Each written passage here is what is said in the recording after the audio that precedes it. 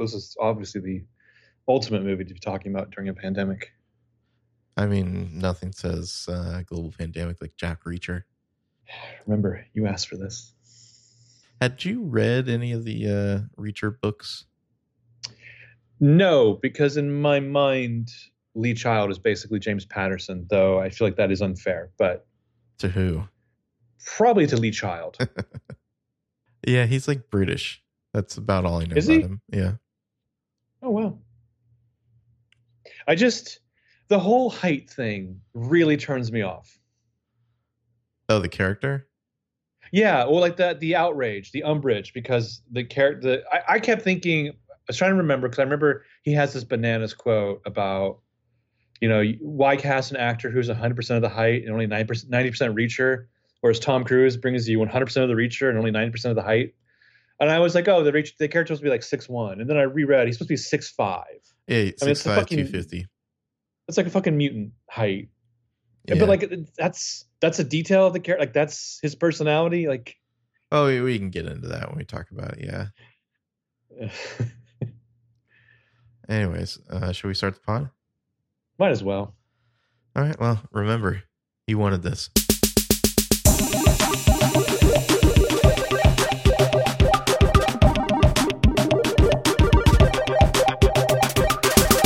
Hello and welcome to Headcanon. I'm James. And I'm Marco Sparks. Hi. Welcome back. Welcome back for another episode of Headcanon where we talk about movies, I guess. Can I ask you a question? Sure. You tweeted something the other day that made me think of, I know you like a hero, like a true American hero. A fucking American hero, yes. You don't have Netflix. That's true. Not that would matter here, but you don't have any of the streaming services other than like maybe HBO and Disney Plus, correct? I had Disney Plus, which in retrospect, maybe I didn't need to buy a whole year of that. Like, because it was like cheaper. Yeah. So I've definitely not watched anything since The Mandalorian. You know what? Well, yeah. So you know what the last thing I watched on Disney Plus was? What's that? Candlesticks. You mean Candle Shoe? Whatever. Yeah. Oh, you know what? Actually, I did watch a little bit of Aladdin for some reason. I was just like, I'm going to watch something on Disney Plus. And then I was just like, blah. And so I just like turned that on. It was exactly as mediocre as you would expect. The new one then. Okay. Yeah, the new one. Yeah. But you've been watching a lot more YouTube videos lately, it seems like. I from time to time, yeah. What I keep getting on the either the Hulu or the YouTube or Instagram, the same two ads primarily. So I'm kind of curious what ads you get, because one of them I keep getting for some reason, and I don't know what circle of hell I'm in, is the King of Staten Island trailer.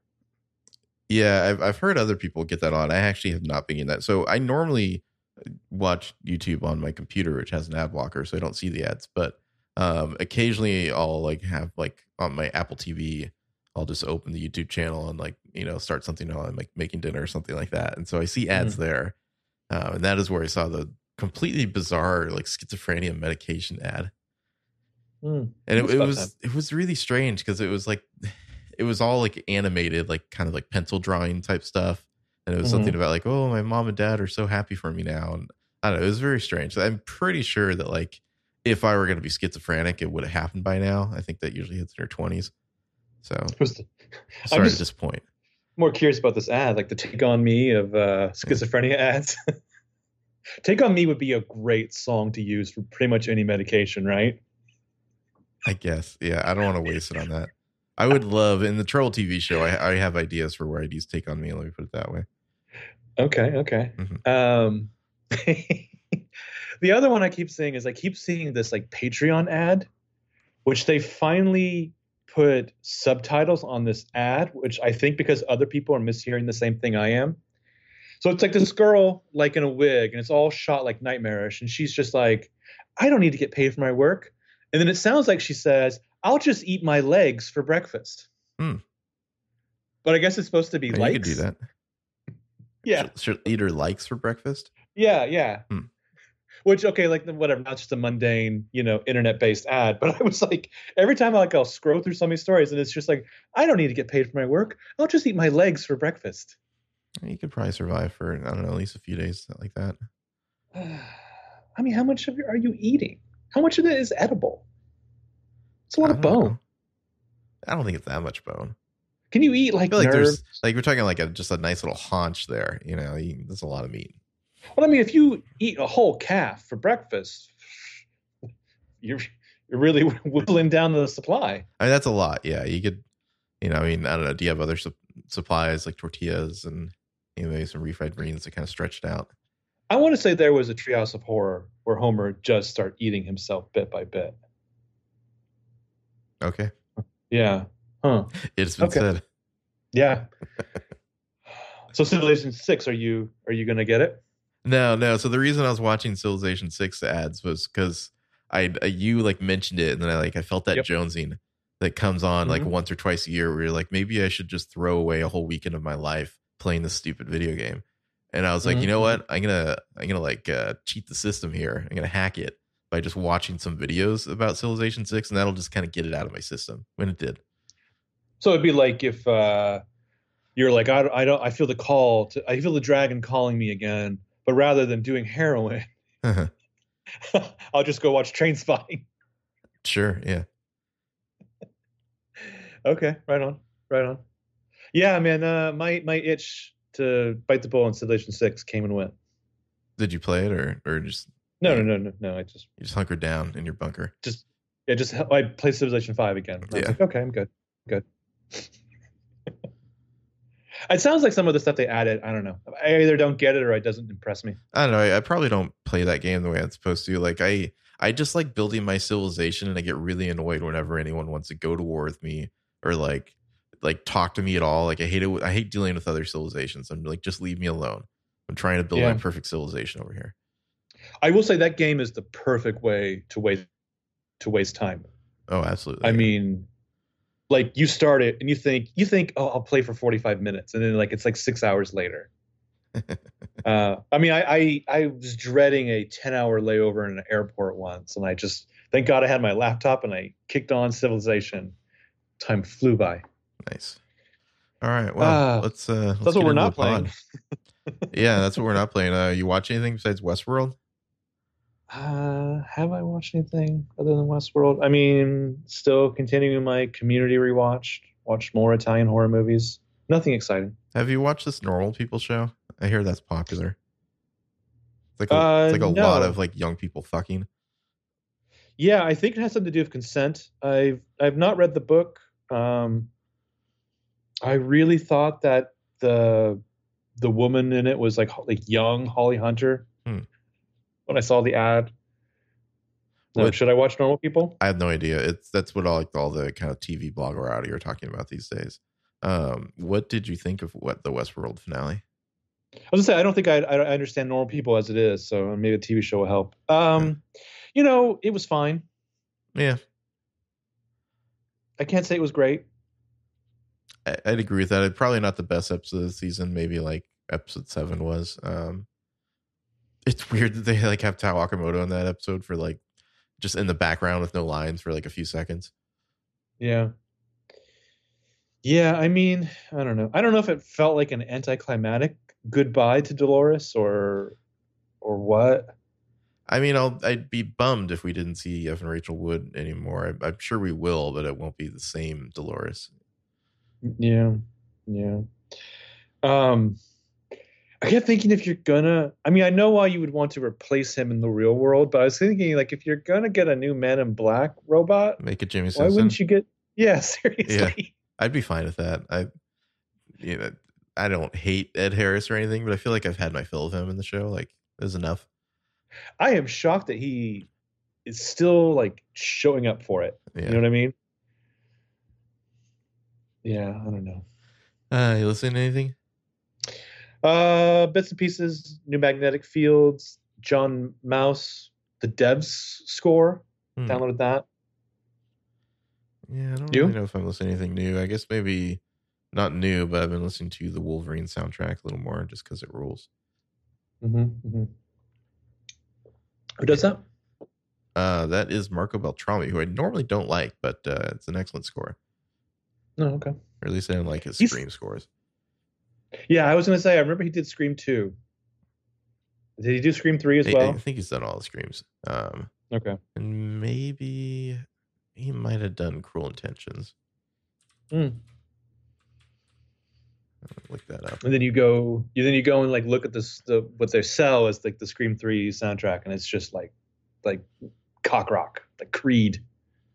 Oh yeah, that was a dark time for music in general. Mm-hmm. And then I'm still theoretically reading The Hazelwood, although I haven't picked it up in like a week. I really need to get back to it. Mm-hmm. I read Weather by Jenny Awful last night. Jenny Awful. Or Awful? I don't know how you pronounce her last name. Okay, so he did not do Cruel Intentions. Never mind. Offill. Mm-hmm. What's that about? It's about the anxiety that comes with late 2016. Okay, is it nonfiction or fiction? No, it's fiction. It's okay. It's a novel about inching closer to an election, and a guy who says all Mexicans are rapists. He wants to build a wall around America.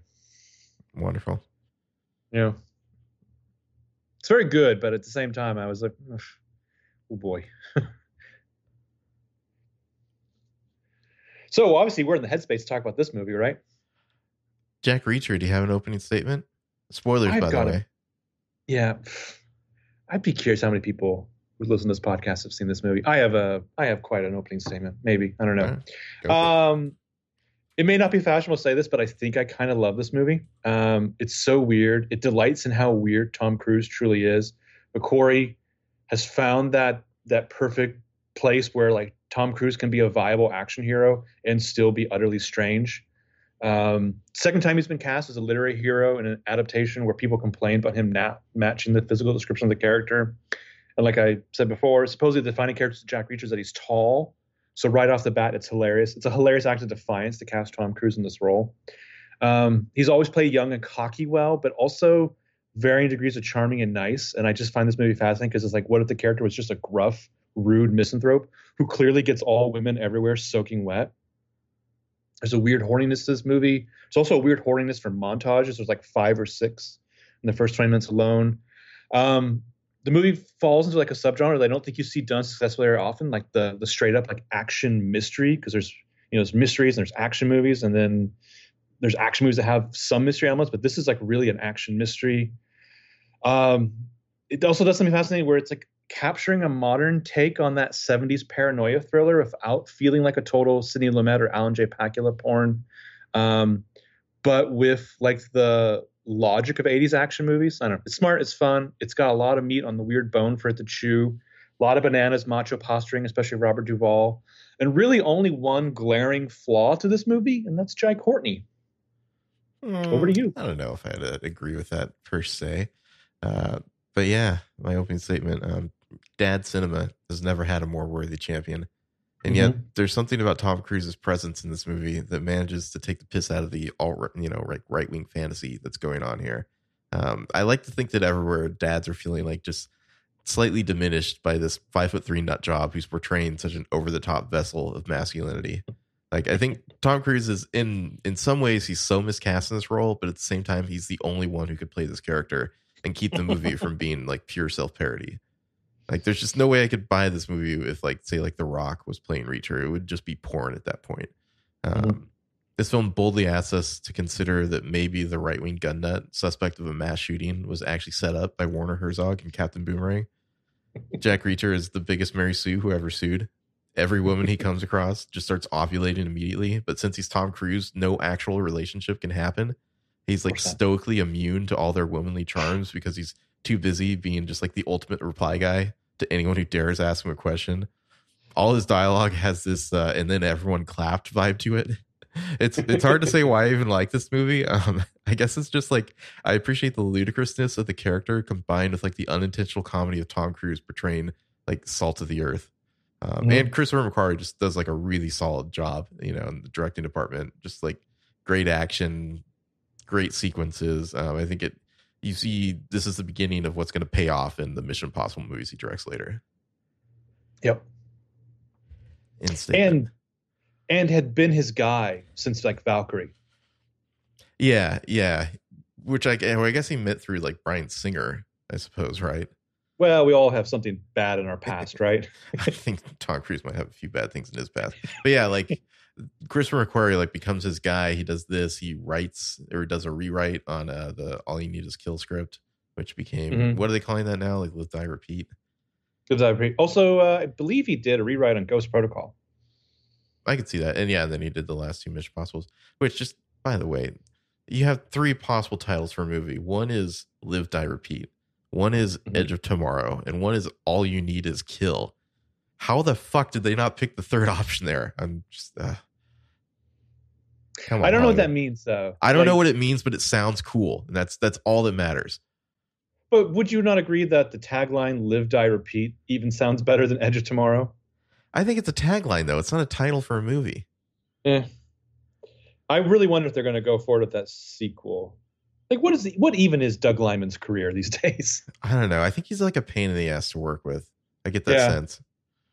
Because he's he did Chaos Walking. That's what he's doing right now. The Days of Ridley Tom Holland movie. It's been in the can for 4 years or something. Yeah. Because Tom Holland isn't like a teenager anymore. So all their reshoots, they have to constantly keep reshooting. I'm sure Daisy Ridley thought that was a really good idea at the time. It's like, it's a popular YA thing. It's got Spider-Man in it. Everybody loves him. Doug Liman has lots of, successful films. And yeah. I've read stuff from the Live, Die, Repeat, Edge of Tomorrow thing, whereas like they always started at a certain time later in the morning and nobody understood why until they found out that Doug Liman had like a tennis lesson that he refused to move. That makes sense. And then they would shoot 7 days a week. So Dad Cinema, do you have top moments? I've got 7. I've got 9. Nice. Hold on a second. Hey, stop doing that.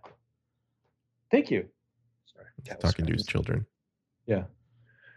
Number 9 moment is a man this rare always has use. As he tries to make the dude from True Blood try to bite off his own fingers. Always the bullet. I don't understand. I mean, I didn't know much about this movie when we went in to see it in the theater, because I think you and I saw this in the theater 3 times. We did in like one weekend or something. Yeah.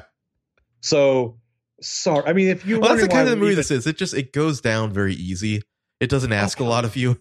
No, not at all. I mean, this is the kind of movie that, not that I turn on TV that has like real channels, but if this was on, I would watch it. Exactly. Yeah. But like, I sure as shit didn't know that fucking Werner Herzog was going to stroll in as the villain of the movie.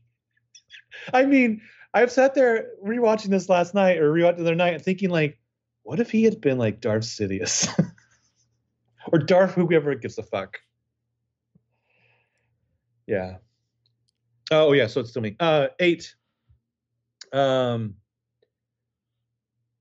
It's after Rosamund Pike has bailed him out of jail, and she gives him the rundown of the victims. It reminded me a little bit. This is like a very like I don't know, touching moment. I thought it reminded me of the cop who gets killed in Mission Impossible Fallout. It's kind of sweet where she's like humanizing the people who were killed in this like rampage, and then immediately Jack Reacher's like, the French woman. Yeah, the French woman. I don't think she dies. I like to think that she makes it.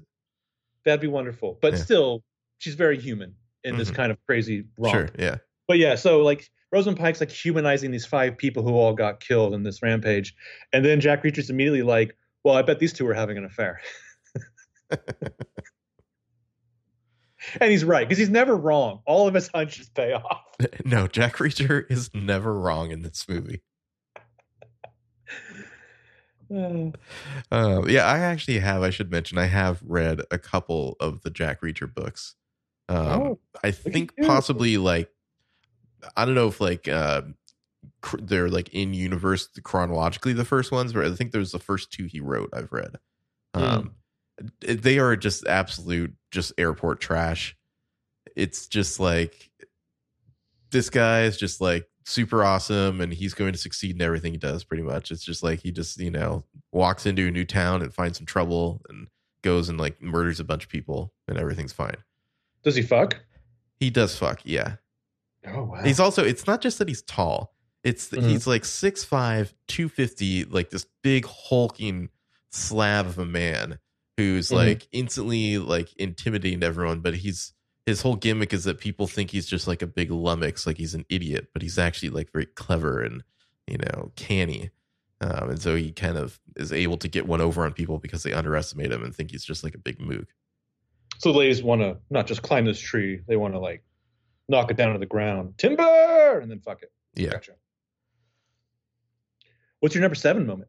My number 7 is when Linsky can't bite his fingers off. Let me see if I can find the whole. I don't even know if I can do the voice for the Zek here. I was in prison in Siberia. I spent my first winter wearing a dead man's coat, a hole in one pocket.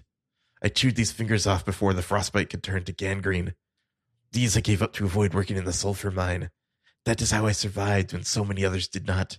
A man this rare can always be of use. So show me you are rare. Show me you'll do anything to survive. And the guy's just like, I can. He's always the bullet. I don't understand. Well, no, the moment gets even worse because the guy's like, and I find it brilliant the way that they edited in footage from this Werner Herzog documentary into the movie. But like the guy's like, can I have a knife or something? And he's like, did I have a knife? Do you think you could do that? Somebody put a gun Bite in your my head? own fingers off? That's not a test I want to pass or fail. I feel like I wouldn't get to it because I'd be trying to like, not necessarily bargain, but just like lay out some ground rules. Like it's like what counts as success and failure, and they'd eventually just shoot me. I'd be like, how long do I have to do this? Like, can I just like really gnaw on this for a while? Or are you willing to stay here all night? What if I pass out? Does that count as like a fail? Or if I wake back up, can I try again? They just shoot me, You're like, I'll keep gnawing. So as long as I'm gnawing, I'm alive, right? And they're just like, Jesus, it's been 12 hours. He's just like sucking on his own finger now. You're like, this still counts. My number 7, this is wild because it comes at the tail end of another one of my moments, but the DA and the detective have just met Jack Reacher, and Rosamund Pike walks up, and she's the daughter of the DA. The detective is like, crazy, right? So then after they've had this, I love the dynamic between these 4 characters, but after they've met and Detective Emerson is leaving, he shakes Jack Reacher's hand. He's like, weird meeting you. And Jack Reacher's like, likewise. Yeah, David Oyelowo, and kind of a nothing part. But great, though. He's he likable. And he, spoiler alert, he turns out to be one of the bad guys. I think they do a good job of hiding that, but you don't feel like you've been cheated either. Yeah. Well, and doing it in a way that it's not like you need to have some weird backstory, but like he like subtly is just like, I had my reasons or whatever, like it works. So my number 6 moment is when they're at Jack Reacher's hotel room, and she's like kind of trying to talk to him about the case, and she just kind of looks up and she's just like, where is your shirt? Because he's just like shirtless, because he's just taken his only shirt off and like washed it in the sink and hung it up to dry. Mm-hmm. Yeah, this might be secretly a long episode. Do you think he just like sleeps like raw? I mean, it's Jack Reacher, obviously. Like, is he waiting for her to leave? Does he even have underwear? Well, yeah. Like, but if he does, is he just waiting for her to leave so he can like scrub that in the sink? I guess so. I mean, there's certain things you don't want to have to do. You don't have to like scrub out your own skid marks, right? Like, ugh. Anyway, my number 6, the car chase. Again, maybe I'm crazy, but I would put this chase on the lower end of a list that contained Bullitt and Ronin. Okay. Including the end where he just like gets out of the car and like leaves it in neutral and then goes and gets a line of folks waiting for the bus. The moment is from the trailer. It's so dumb, but I just love when the one dude gives him his hat and the others like stand in front of him like to block him, like fuck the police. It's as though the proletariat just senses this man is one of ours. We shall protect him. It reminded me of like those fucking scenes from Spider-Man where it's like, hey, you mess with him, you mess with all of us. It's totally that, but like, I don't know, classier, I guess. It's Pittsburgh. Yeah. It shouldn't work, but it does for me. I mean, it's just the idea that you would see like, you've been hearing this crazy car chase like happening around the corner, and this guy just like rolls up in this like hot rod, gets out of it, just starts walking away, and like all these like cops show up with their guns out and everything, and you're just like, oh yes, I shall protect this guy. People just love a good caper. Yeah. Salt of the earth over here. Also, We're sticking up for the little guy. he's been in an intense like car chase with this classic muscle car that has not a single scuff on it. Yeah, let's see. My number 5 is the target practice test he has with Robert Duvall's character Cash. Okay. It's such a I don't know. It's a fun scene. Like, you know, even though you know he's gonna beat it because he's Jack Reacher, he's infallible. Like the way it starts, where he's like kind of like almost upside down, then he like rolls over. I don't know what that is. If that's like how the pros do it, or like what's going on there, but it's interesting. The way he like apparently he's doing like the proper like sniper maneuver, like to take the bullet out, you know, the chamber, and he puts the next one in. He's like catching his brass or whatever. It's typical Tom Cruise. Like he sweats those weird details because he's a maniac. Have you ever read that thing about like the whole like Mogadishu training thing he does with the gun in what's that movie, Collateral? Enlighten me. I can't remember what they call this. It's called like, I don't know, like Mogadishu scenario or something like that, where it's like he pulls a gun and like fires twice and then like once in the head, or it's something where like you have to be an incredibly quick draw and like a good aim to do it, and like he can actually do it. Like he practiced enough to be able to do it. The intensity of Tom Cruise seems always so real. Like I mean, I feel like, I don't know. It's the sort of intensity that only comes when you're like a level 8 operating Thetan, you know? They're like, don't try this at home, kids. You can't all be Jack Reacher. When I watched like one of those Scientology documentaries, I mean, he seems like the prince of a tiny nation. He doesn't know that the people are starving because the workers just keep him happy. But like, I feel like it's like that gives him time just to sweat these weird details as if he's a real person.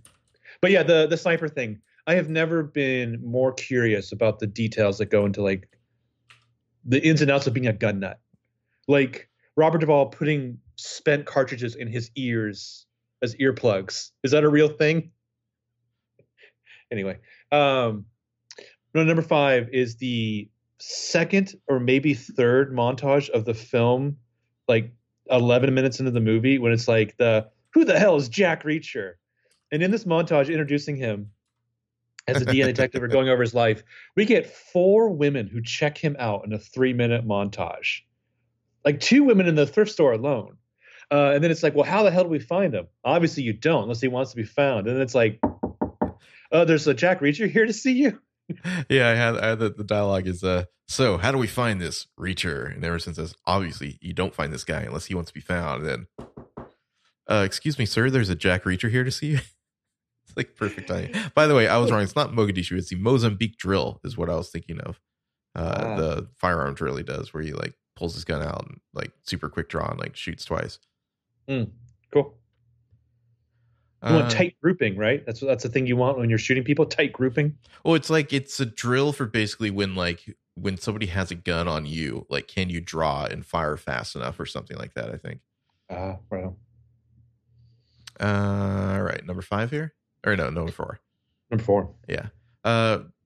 Reacher versus the thugs at the bar. That whole sequence is amazing. Just the conversation of Sandy in the bar, and then when he goes outside and he's just like, it's 5 against 1, man. He's like, no, it's 3 against 1. And he kind of walks them through how he's going to kick all their asses, and then he does it. There is so many good chauvinistic lines in that scene that I should hate, but I don't. I'm sorry, I don't. Just like the one guy, the fucking peacoat douchebag. He's constantly dunking that guy. I just love hey man, she's our sister. Yeah, she a good kisser? My number 4 is in Rosamund Pike's office. They're waiting for the phone call, the results of the license plate trace. He does the thing you want in a movie where he writes down the motive to the crime on a sticky note, folds it up for later. Then she gets a call and she starts to piece it all together just to realize when she opens the sticky note that he'd already figured it out. And they even do this great close-up on Rosamund Pike's face as she's like doing the big shocked eyes as she's like putting it all together. It's like straight out of a classic mystery and like paranoid thriller. Yeah. And like Robert Redford realizing that the president's corrupt or whatever. Yeah. I fucking love it. Yeah. It's a great scene. Let's see. My number 3, the final shootout and fight with Jai Courtney. Like it's like a sniper fight for a while, and then he's like kind of getting in closer, and then he has the upper hand, and Jai Courtney has to go get some more men, and then he like mows those guys down, and then he gets a drop on Jai Courtney, but absurdly he like throws his weapon away because they're gonna fight like mano a mano with their fists, so he can like kill him the painful way. Mm-hmm. And he tortures him and starts breaking his fingers before he presumably like breaks his neck, just so that the bad guys inside hear the Jai Courtney screaming in agony. Also, he needs to make him pay for Sandy. He did promise him, yeah. I love the idea just though Tom Cruise is going to beat the shit out of a guy who's literally half his age. Although, like, you wouldn't totally know it. Like, I feel like if you like looked at these two guys in this movie, you'd be like, how old are each of them? I feel like you get guesses that are closer than is the truth. I think Tom Cruise is not doing a terrible job with the fact that he's like not looking like what we think a 60-year-old man looks like. You know what I mean? Like, sure. Like there's worse examples. It's got those thetans, right? Or yeah, I was gonna say something else, but I shouldn't. Also, Jai Courtney in this movie, I'm not a Jai Courtney fan, but I feel like this is the kind of role he should be playing. Just like these sleazy henchmen. I feel like that's right. Yeah, he's fine in the movie. Yeah. There's a trivia bit which I found to be hard to believe but fascinating that I'll read later. But the only other role that I like him in, because he's so off the wall, bananas terrible, is the villain in that Divergent movie. Oh, that's right. He is in that. Yeah. I mean, that's like a similar role, you know? Yeah. He's not, this is not a guy who should be John McClane Jr. or whatever. Or Reese. He's Kyle Reese in that Emilia Clarke Terminator movie, which, just no. You're not Kyle Reese, dude. Yeah. Well, also Kyle Reese is nothing. It's like, stop fetishizing Kyle Reese. Sorry, Michael Biehn. Wow. Didn't know you were going to come for Kyle Reese on this podcast. John Connor's dad. My number 3 moment is, it's already been covered, but it's kind of loud in here. Do you want to maybe go someplace quieter? I have a car. You're old enough to drive. I'm old enough to do a lot of things. I'm on a budget, Sandy. What? It's the whole everything in the bar, including the fight. Yeah. She implied hooker. I meant slut. The rest of the conversation, he says, I can't afford you. And she says, I'm not a hooker. And he says, oh, then I really can't afford you. What I mean is the cheapest woman tends to be one you pay for. I am not a hooker. Well, a hooker would get the joke. I got to say, so they were clearly so proud of this that I remember there was a transcript from this scene in a like Entertainment Weekly online article. Really? Like, okay. I don't think I'd seen a trailer for this movie before, but they were like, here's a preview for this new Jack Reacher movie starring Tom Cruise. And I was like, the fuck am I reading? This is terrible, but kind of amazing. I'm sure that if you were to ask Jack Reacher if he was a person you could talk to, he would insist he's not a misogynist.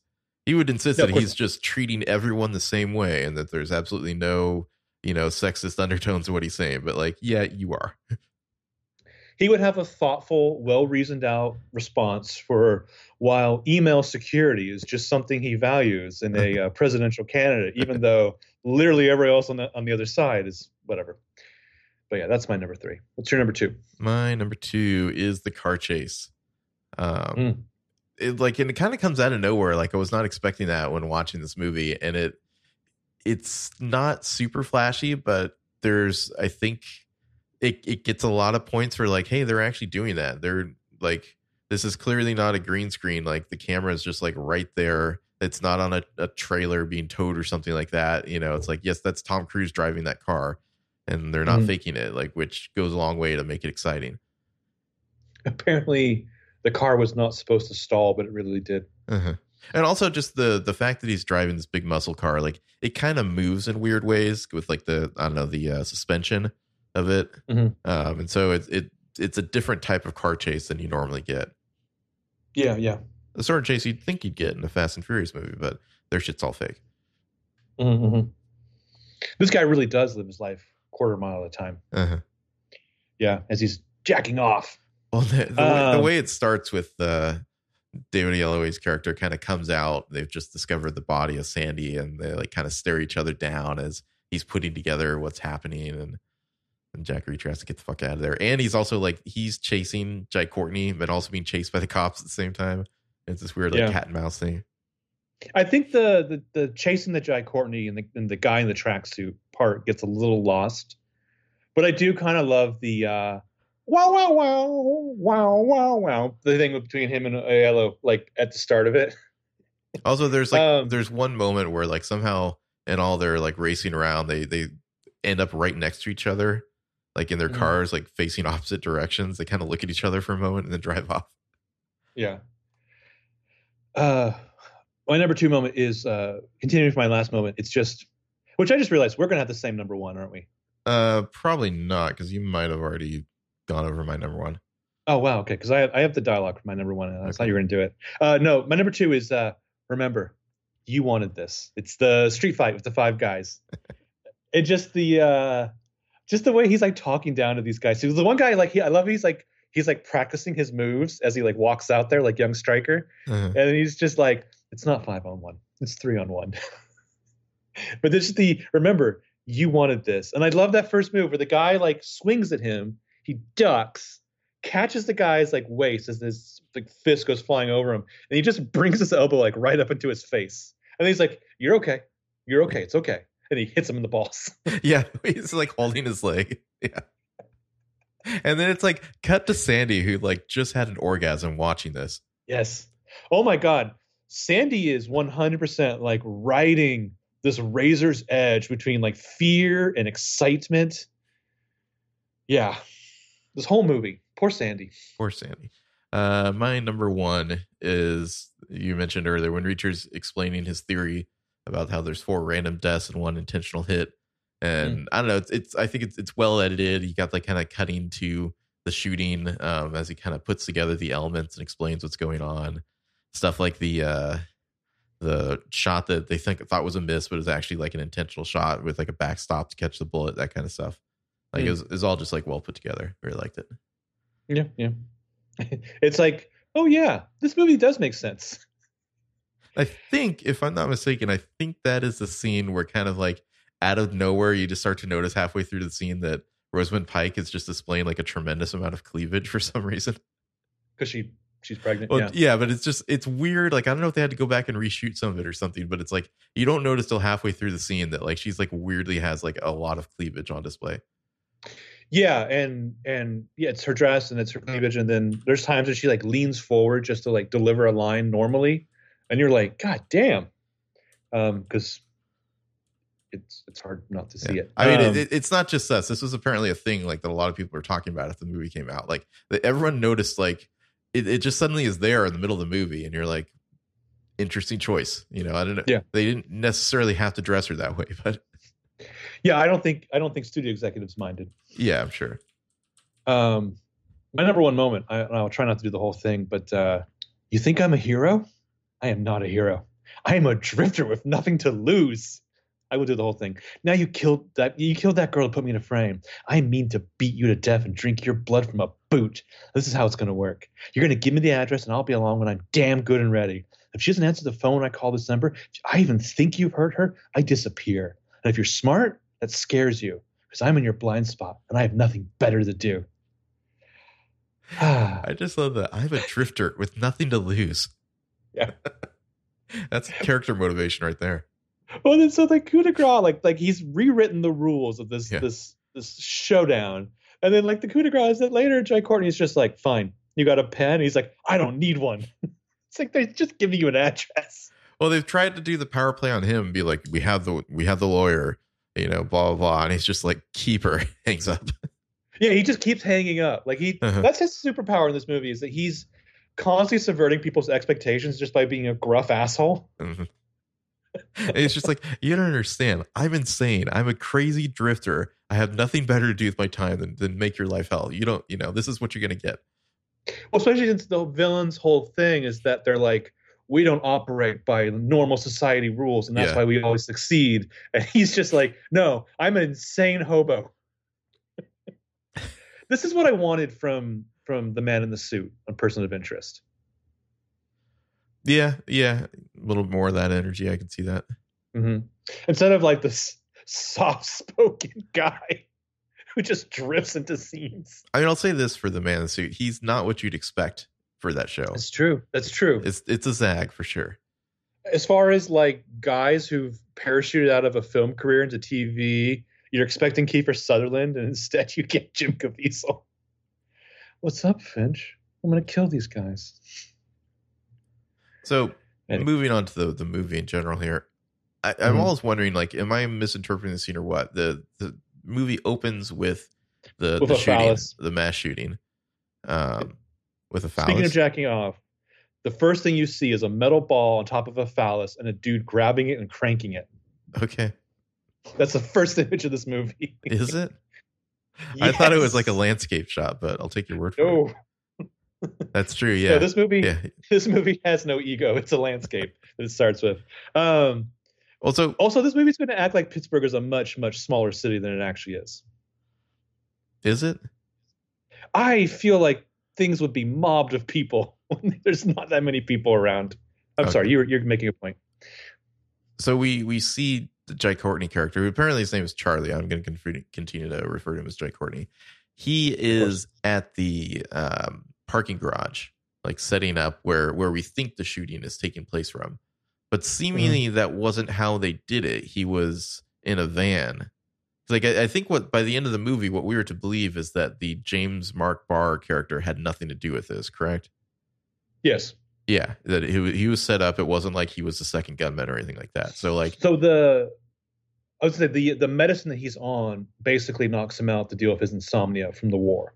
Sure, whatever. But like at the beginning, we see Jai Courtney at the parking garage, but that wasn't where he actually was. He was actually in a van on the bridge to do the shooting. Is that correct?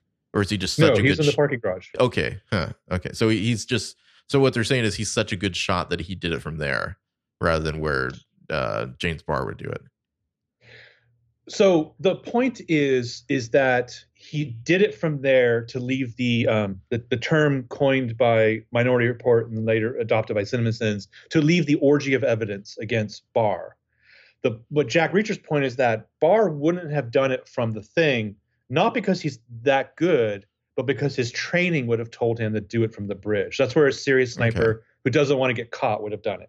So I was a little confused because at later points in the movie, it like shows the shooting happening from the bridge. And I wasn't sure if we were supposed to say, no, this is how it actually happened, or just this is how he's imagining it happened. Yeah, this is how it should have gone down by a sniper who didn't want to get caught. Okay. But this actually is Jai Courtney doing the shooting from the garage across the river.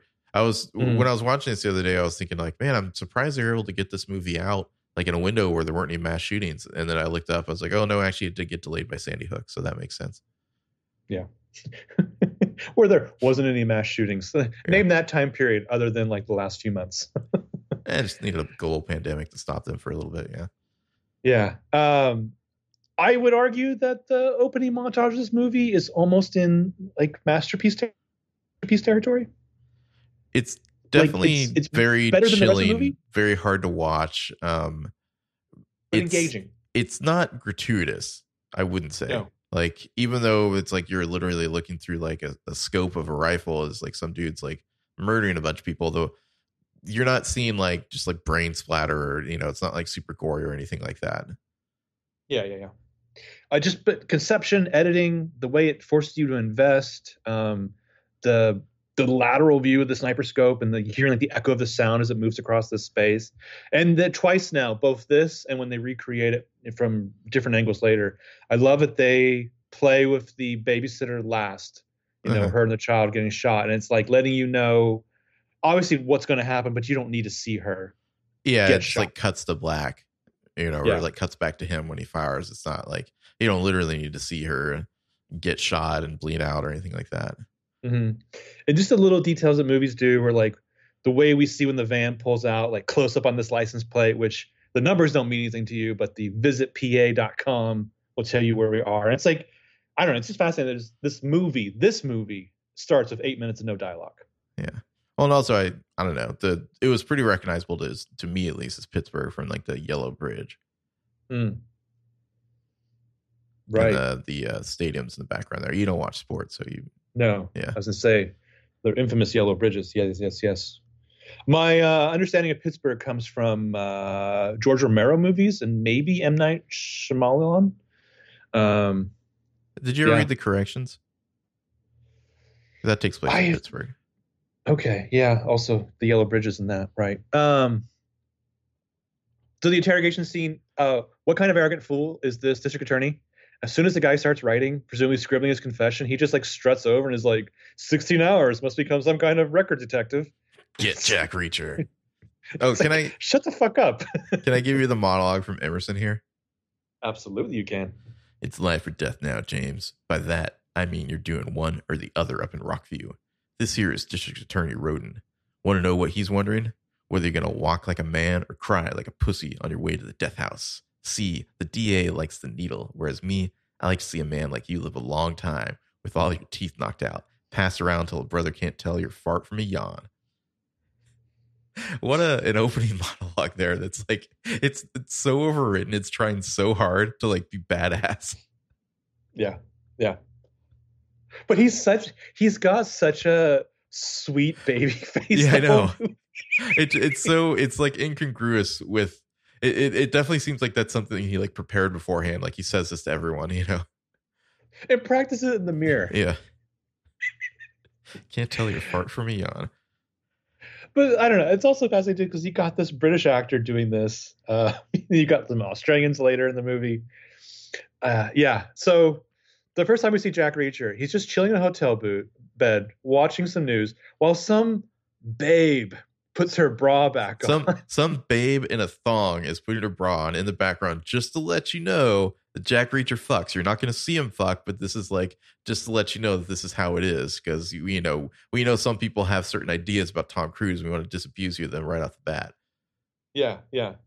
But like, it's implying. I almost feel like this orgasm will last him for several months. Well, he feels no tension. Who is this mysterious babe who's just there to have been sexed by Jack Reacher and then vanished from the face of the earth? My legitimate theory is that she's a sex worker. It could be, yeah. He certainly seems familiar with them. He immediately goes to that well of Sandy. Uh-huh. I love that. We don't see all of it, but he goes into the thrift store for some traveling. He is wearing just an utterly hideous Hawaiian shirt. Well, he buys all his clothes at Goodwill. Yeah.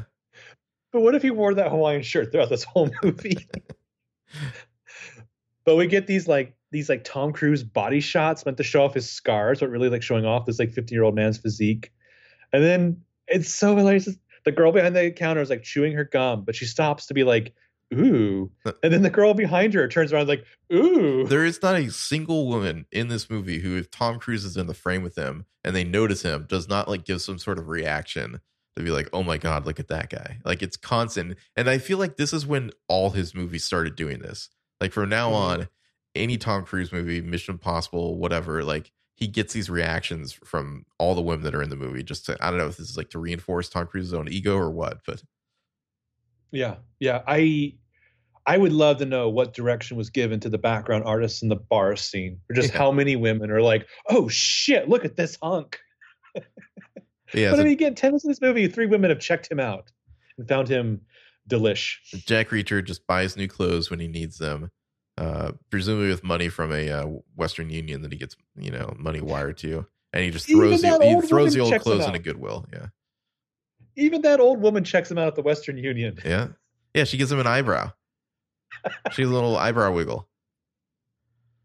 Oh my God. So then he goes and he sees the detective and the DA because he made James Barr a promise. He's going to like basically fuck him up if he ever commits a crime. Well, we think at first that James Barr wants him to defend him or something, but then we find out, no, Jack Reacher hates this guy.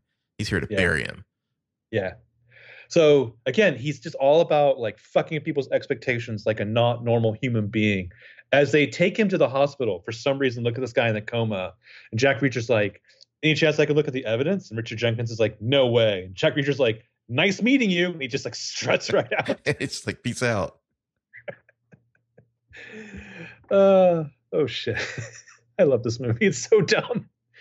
And then of course we got Rosamund Pike, who, man, prior to this, she was in a Bond movie, and she was in that Bond movie. This is like before Gone Girl, right? This is before Gone Girl. She might have been in The World's End by now. This is Okay. 2012. I'm not sure if The World's End was out. I think it might have been. Hmm. Yeah, she's not Amazing Amy yet, but I feel like you can see a little bit of the seeds here. She has like, I'm A assuming this little is just like her American accent forces her to like go into a lower register. 'Cause husky, she yeah, a has that little kind of like husky. low husky voice. Yeah. Hmm. Yeah, so he just loves walking on people.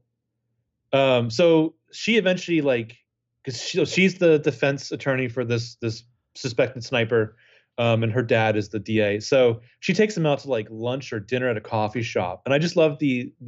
She's like, Jack Reacher, why are you so hard to find? He's like, well, I guess you could say it started as an exercise and became an addiction. Yeah, Jack Reacher's whole thing is he's a weird drifter because he used to be an MP in the military for like, most of his life. And now he's back in the States, but like he likes the idea of like total privacy, I guess. And so like he doesn't have a phone. He, just takes bus tickets everywhere so he can't be traced. Like he's just like pretty insane, I think you could say. Like He's not wearing a mask. He's not social distancing. at one point, he may. I don't know. Who knows with him? He likes to think himself clever. At one point later in the movie, he's like has this monologue with Rosamund Pike about like, oh, imagine you're me and you come back to America to see the freedom you fought for, and you just see a bunch of people in cubicles, blah blah. Like, wouldn't you do what I do or something like that? It's like, no, I don't know. No. Like, your life seems tough. Well, that monologue works until the end because he's just like, I've spent my whole life fighting for freedom, and I look at these people. Show me which one of them is free, and then he goes and tell me which one of them wouldn't live like I live, and it's like, whoa, Yeah, it's like, yeah, I that's don't too know about far. that. They have You're cell washing phones. your clothes in a hotel sink, buddy. Uh-huh. You might be just raw dogging those pants right now. I don't know. And you're probably Um, like eating all your meals at like diners. That can't be good long yeah, term. at best, out of diners. And he's one of those guys we find out who like stares at the waitress a little too long, Yeah. like a little too long. Oh, we know the type. Yeah. We know the type. So we meet one of the funkies for the bad guys, an actor of three first names, Michael Raymond James, who's like the secret bad guy from the first season of True Blood. I love yeah, the tropes they play up here. Renee, right? Yeah, I think it's Renee. So it's like, how do we know in this 30-second scene that he's bad? Because he's parked at a construction site and he's just been handed a brown paper bag full of cash. Yeah. And he's on the phone, like talking about Jack Reacher. I don't know, but like, yeah, there's parts of this movie like that, like logically kind of makes sense to me. When he goes into like the four types of people who join the military, I'm like nodding my head. Yeah, that makes sense. I think I've got that somewhere. Let me see if I can find it here. There are four types of people who join the military. For some, it's a family trade. Others are patriots, eager to serve. Next, you have those who just need a job. Then there's the kind who want a legal means of killing other people. Oh, Jesus. So we find out what kind of bad boy James Barr was in Iraq, where he gives us like hilarious look at his spotter when he's on Overwatch at point, like, oof, if you weren't here, I'd be shooting so many people. I'd be hitting those brain stems. Yeah, And he's like, this guy is a sniper in Iraq, but he like never gets the clear to, shoot anyone. And so he's like so backed up for not being able to murder people. He just like decides to go do it on his own in Iraq. And it turns out he happened to kill like a bunch of mercs who were like totally corrupt anyway. And so like the military made it go away, even though like Reacher had him dead to rights. corrupt. That's the nice way of putting it. Yeah, I just can avoid what they're really doing. It's not good. Yeah. But there's a shot there to show that as he's like, he's so backed up where he's like in his bunk cutting his own Very blanket. phallically. Like he's like this knife just like pops up like a knife cock from his blanket to make a silencer. So like, like he makes it seem like a big deal. Like I caught this guy, but it's like at the same time, I'm like, how many suspects in this area were expert level marksmen?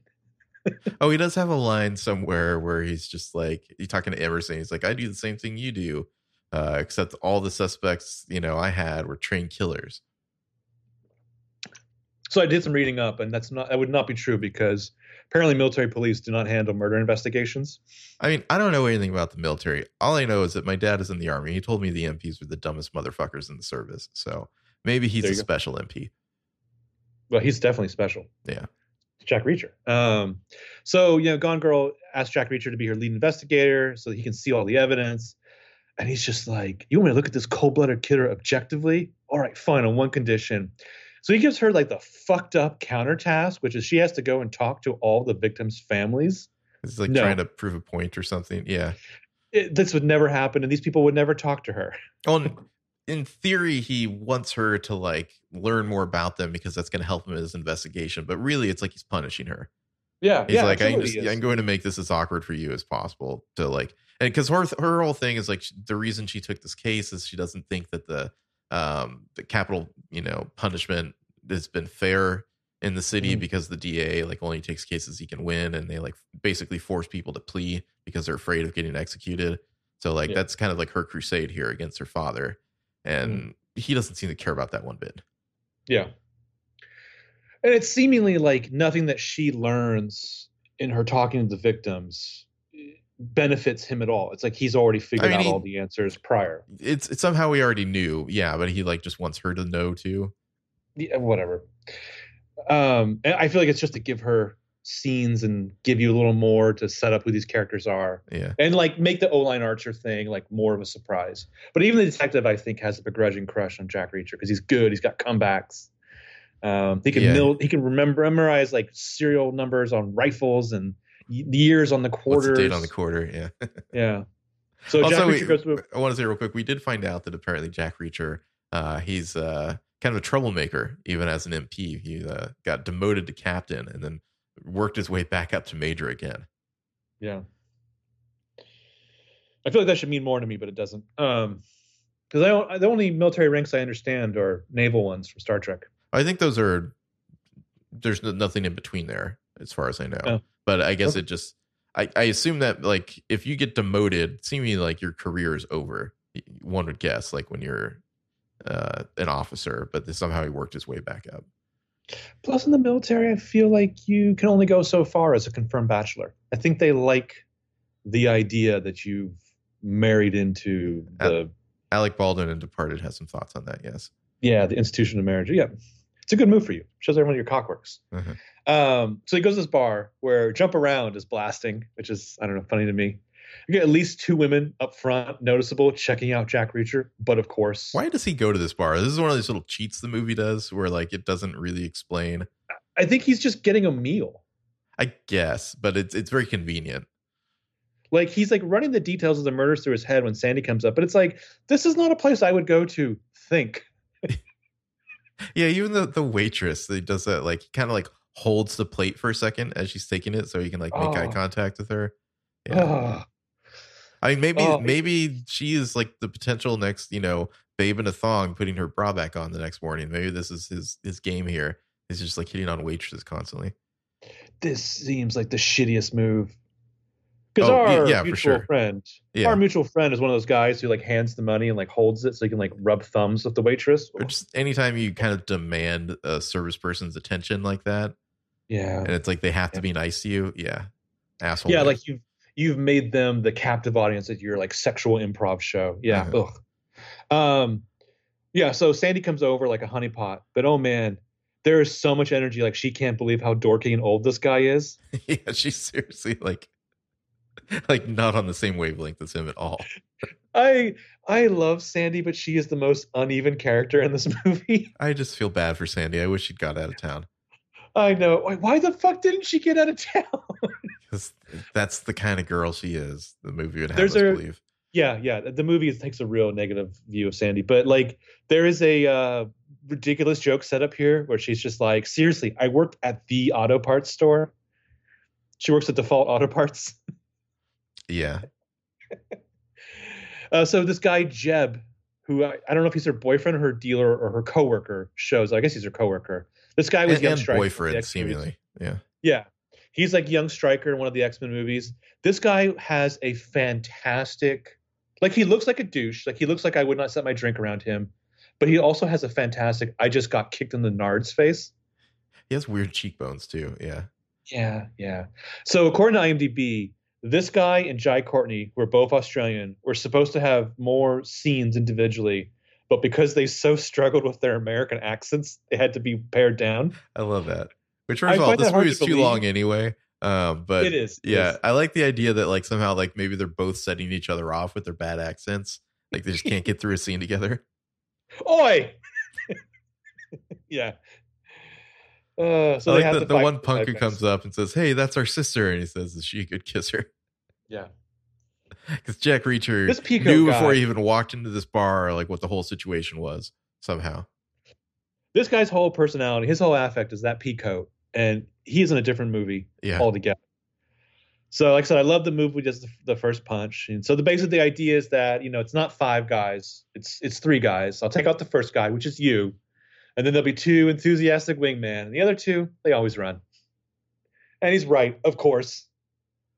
it is also So one thing I noticed here when we first see Sandy, she's just wearing a leather jacket and has like a plaid shirt because that's a kind of all we see of her. We don't see anything like below like her like it's a skirt. It's like a jean skirt. but we don't see it at first. It isn't until she gets outside and we're like, oh, she's in like a weird like halter situation. Mm. Sandy is like dressed for, I don't know, man, like a Toby Keith concert or something. Yeah. So the idea is that they're basically setting this up like he's just like picking a bar fight and he's gonna either get killed or get arrested. So the Just cops to get show him up, out of the way, yeah. and the response time is so good that they must have already been called. So he's in prison, and Rosamund Pike and Detective Emerson come to see him. And I love he's just like, he doesn't look at them at first. He's just like, anyone dead? Detective Emerson's like, and if they are, Jack Reacher's like, then they died of shame.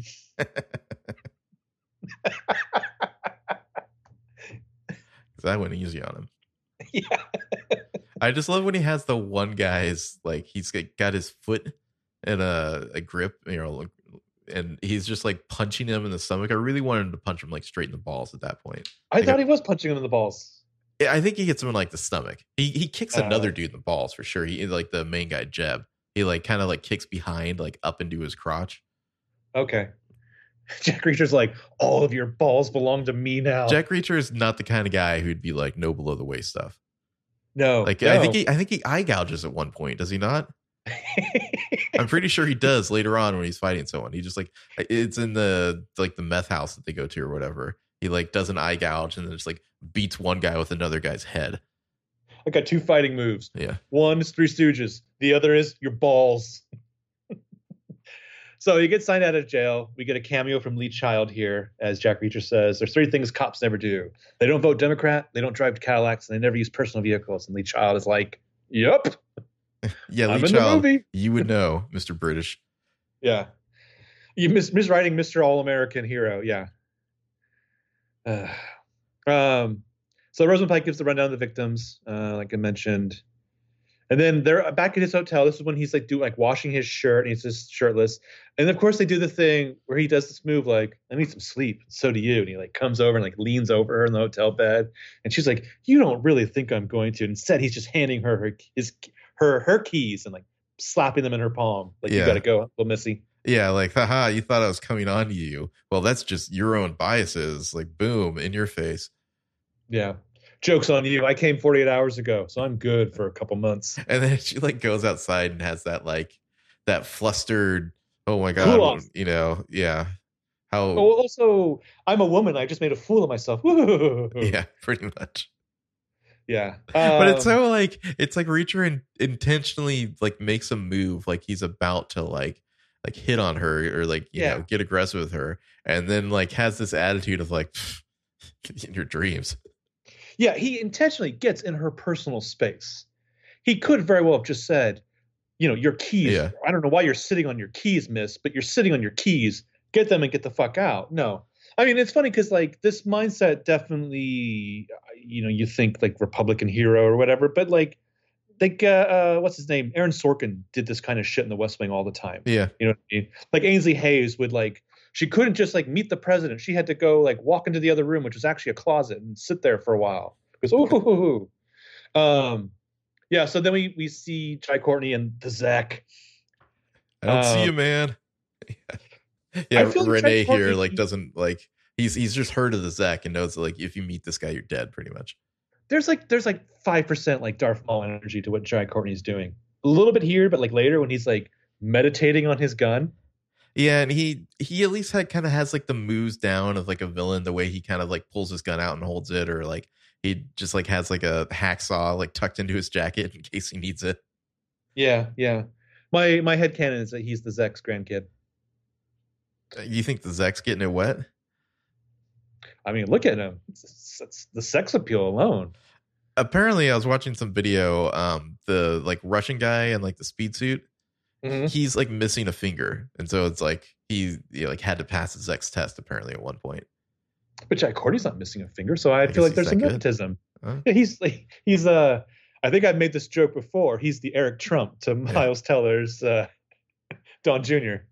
Well, it seems like a rather small operation. Like they kind of contract out to like local scumbags, but like seemingly there's only like 2 people in the main operation, or no, 3, I guess. There's like the Russian dude, Jai Courtney, and the Zek, and like I don't know, maybe they have a couple other flunkies. There's a couple other flunkies that we don't know if they're local contractors or what. Yeah. We'll go into their operation because their operation is overblown for how stupid it is. But yeah, the organization has a way of doing things and making people look the other way. We make it messy now, so it won't be messy later. I mean, when they do it, I don't know. Done. I'd like to hear from people. If like Werner Herzog came to chat you up in a bar, I feel like he's taking you home. Okay. That'd be hard to pass up. I mean, I bet this guy spits weird apocalyptic game. Sure. You will sleep with me tonight because the meaningless of life. Uh-huh. Yeah. Going. Anyway, sorry. Yeah. So, like I said, he's trying not to look at Werner Herzog's face because he knows that's death, and literally, it looks like death. He's like, he's got 2 fingers left. Yeah. Oh, and 2 different hands. Yeah. Yeah. His eyes are. I don't think he's supposed to be blind, but there's maybe one of them he's blind or something like that. So then the next day, like Reacher, he's still asking like, "Oh, we got to find this guy's friend and like where he shoots at," you know, because he's like sure that this guy's a friend. Then he goes to the gun range too, and he's like, "Take me to the auto parts store." I don't know where. That's what Sandy said. Take me to the auto. You know, like she works at the auto parts store. Also, the other thing about Barr is that the creep made his own bullets. Sure, because he shot so much that I assume it's like cheaper or something. Sure. I don't know. It seems like a lot of work, but. Yeah, I mean, you got to crank every one of those things too. Yeah, so default auto parts. The conversation he has with like the dude at the counter here, Gary, just like immediately threatening Gary. He's like, "Okay, well, I'm gonna call the cops." Yeah, and he like, whatever. So like Sandy, like it's such a weird thing. Like Sandy's in Gary's office. They have no customers whatsoever, by the way. Sure. Like Gary's the manager, but Sandy's in there like doing the books because apparently Gary's just that stupid. I kind of buy this whole setup. Like I feel like Sandy, for as regressive a character is in some ways, they flesh her out. Like she seems 3-dimensional. Well, this scene, the thing that strikes me as wrong is like Gary refuses to leave the office, and she gives Gary this look like, "Come on, Gary, leave." And I kept thinking like, why wouldn't she be signaling for him to go call the cops? Maybe she's just like so terrified / enamored with Jack Reacher that I don't know. She's seen this dude like take apart 5 people. Yeah. Well, and she's like possibly, you know, the possible illegal situation, like helping that fight happen. And so maybe she doesn't want the cops involved because of that. Maybe. I'm sure you remember the brilliant line reading by Dominic Swain in Face Off. I'm sorry I shot you, Dad.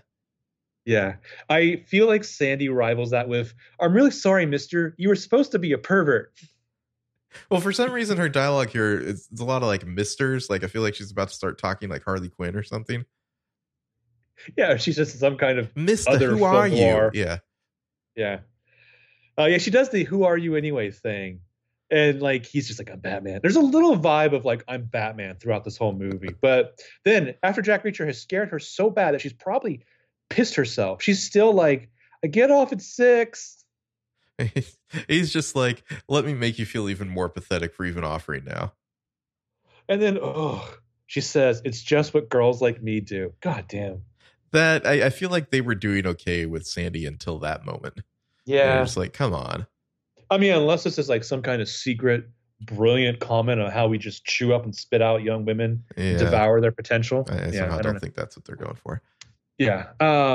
So he goes to Jeb's house. I mean, he's got the comebacks too, where she's borrowed Jeb's Camaro and she's like, "You can't take the car, it's Jeb's." And he's like, "Then won't he be surprised when I drive it home for him?" Well, he does this weird thing where he's just like, "I'm not stealing this, right? You're letting me borrow it." It's like, yeah, I don't think that Oh, would later. hold up. Oh, Later. but even here, he's kind of doing that, like, can I use this car? As though like, Yeah. this is legit permission and not like clearly coerced. Oh, surely Jack Reacher is a big fan of just I got verbal consent, Yeah, and I would die on that hill.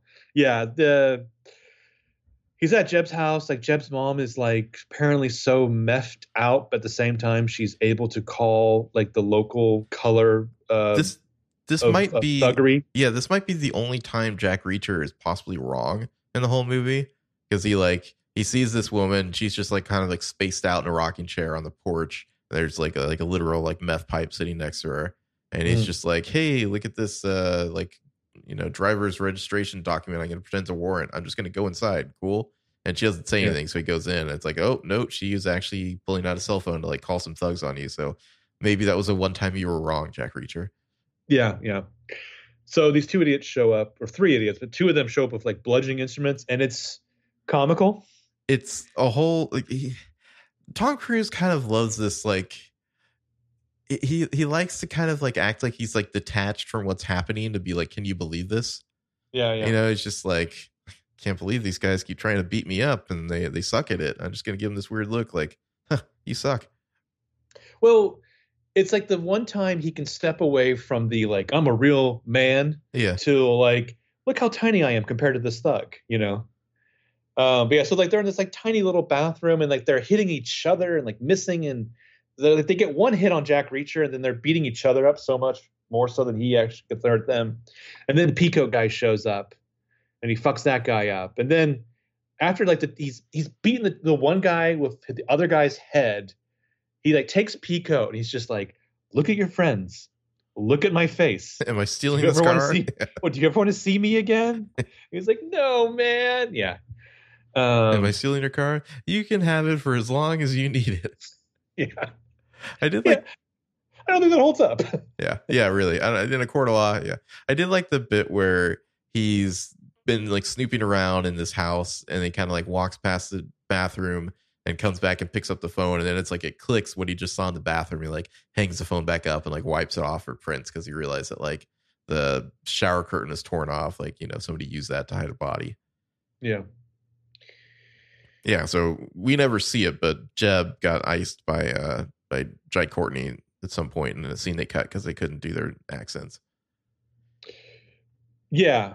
Well, no, I think Jeb got iced by Renee from True Blood, and that's why Renee got iced. That's right. That's right. Yeah. Yeah, because he overreached. Yeah. So this is the scene where he goes to Rosamund Pike's office, and again, the insane amount of cleavage.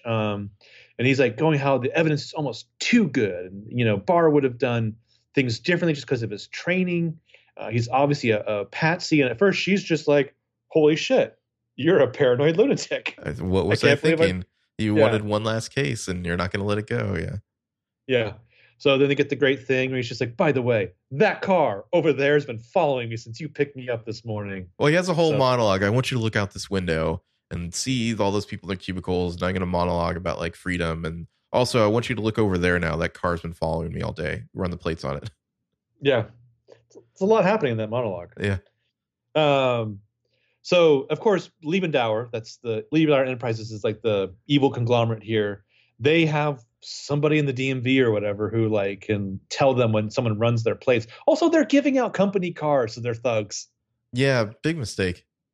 I mean, if you're Henchy, like dresses just in tracksuits, don't give him a company car. Or at least have like a shell company, not the main company.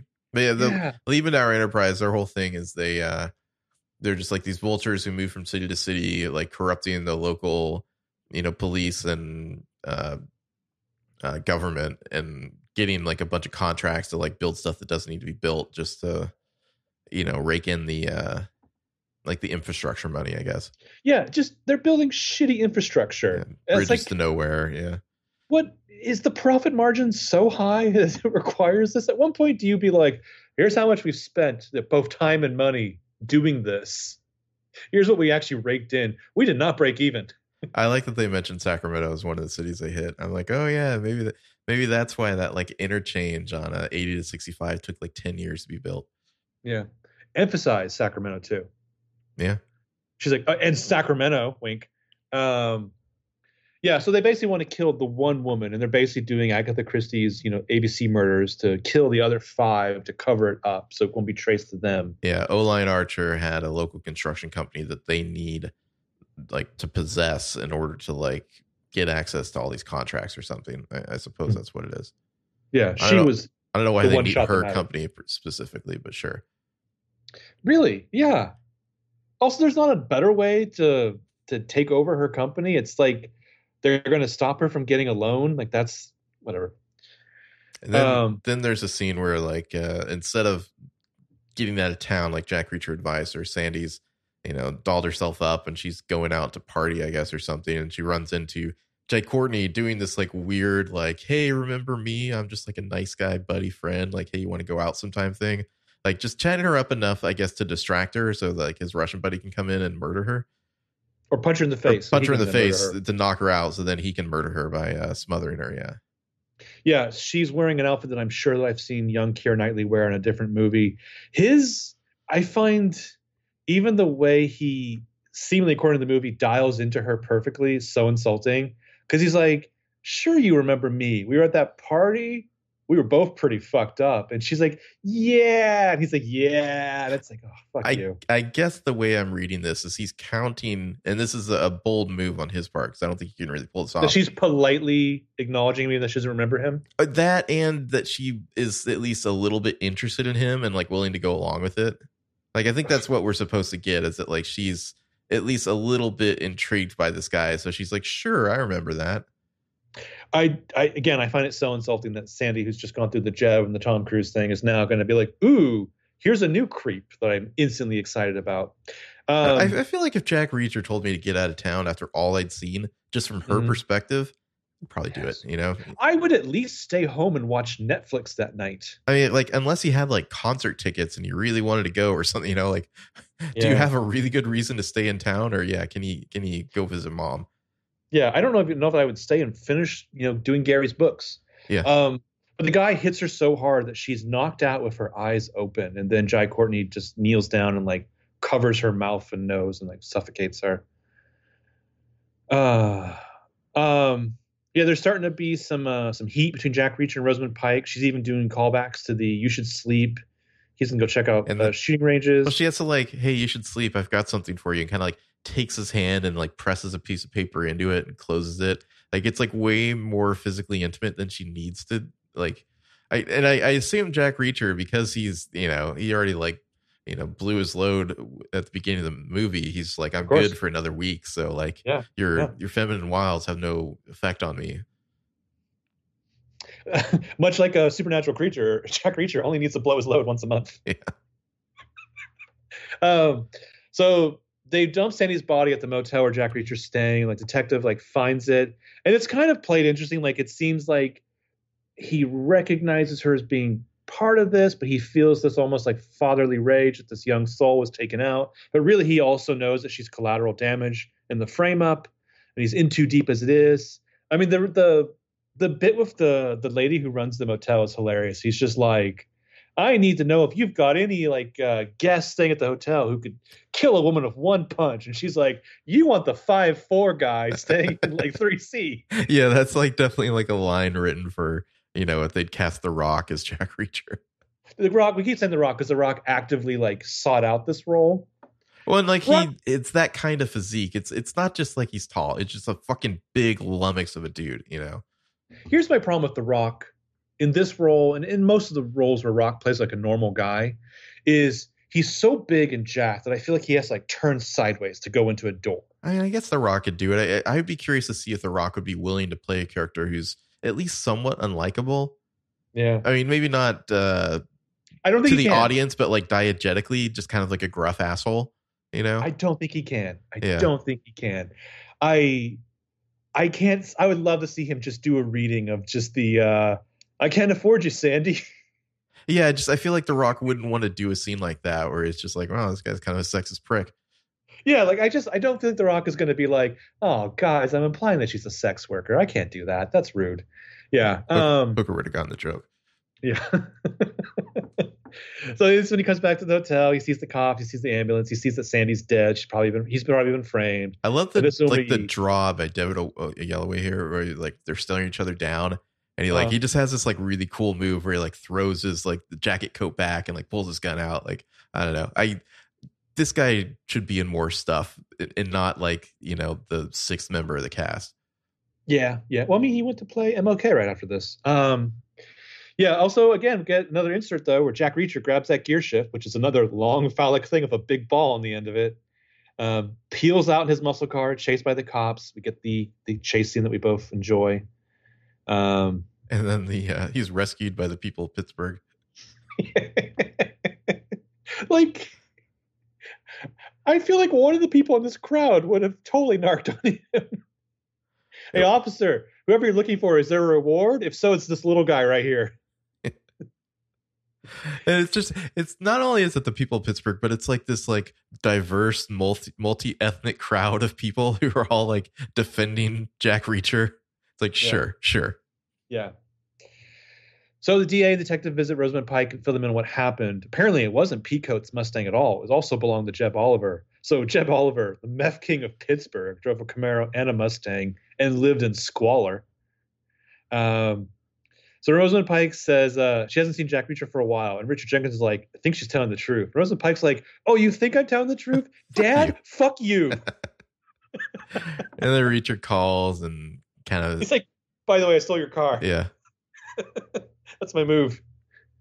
So when she was doing that thing where she presses something into his hand, she was giving him the address of a shooting range that they think he was going to because of like his like gas records or his not gas records, but receipts for his ATM. He'd always withdraw money like 2 days in a row. So it's like, oh, he must be driving somewhere. And this is the only shooting range that like kind of matches what, where this guy would potentially shoot at. So he's going to go check this place out the next day. So we get Robert Duvall being folksy as shit. There's some real patriotic dick rubbing with this Army versus Jarhead shit here. Some real man's man stuff. Like Robert Duvall will only cooperate with Jack Reacher if he can like prove his skill of shooting, as if this is a test of character. I think we're supposed to know that because Robert Duvall is like 100 years old, he gets that the name that Jack Reacher gives him is like a Yankee second baseman. And so he knows that Jack Reacher isn't who he says he is. But he also somehow knows who Jack Reacher really is, or maybe guesses. Which I know it's ridiculous to be the guy who points out plot holes in a Jack Reacher movie or gaps in logic, but you can't drive a truck through it. But it's like, supposedly he's only come to America twice. Yeah.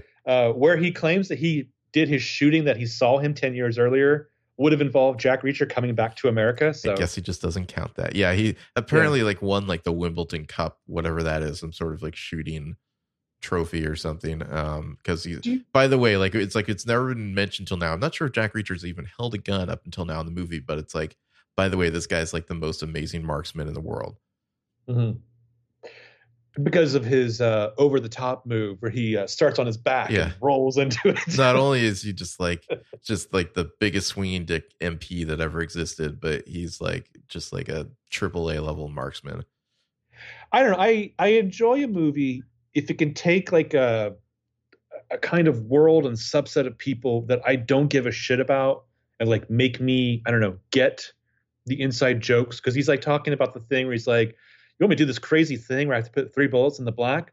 Can I at least get some warm-up bullets? And he's like, you get 1. And I'm like, ooh, he only gets 1. And I'm like, I don't know shit about guns. Well, I think Duvall is a fun character in this because he's kind of the only one who kind of like plays back at Jack Reacher, because Jack Reacher is just like this condescending asshole to everyone.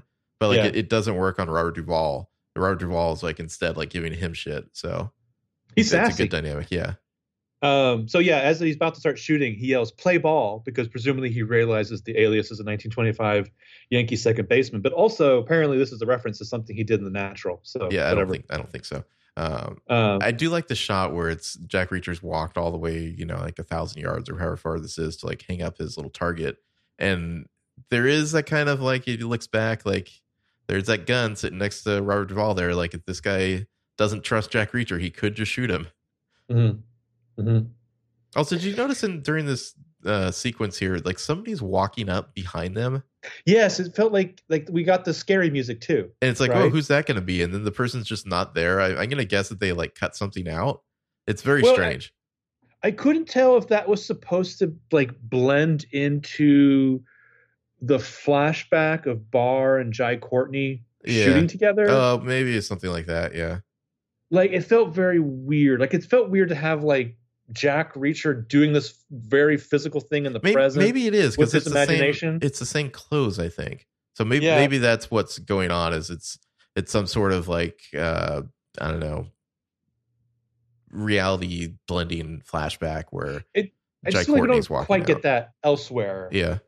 But yeah, there's some, I don't know, his whole vibe here with of this shooting scene and the aliases, it half reminds me of like animated Robin Hood shit.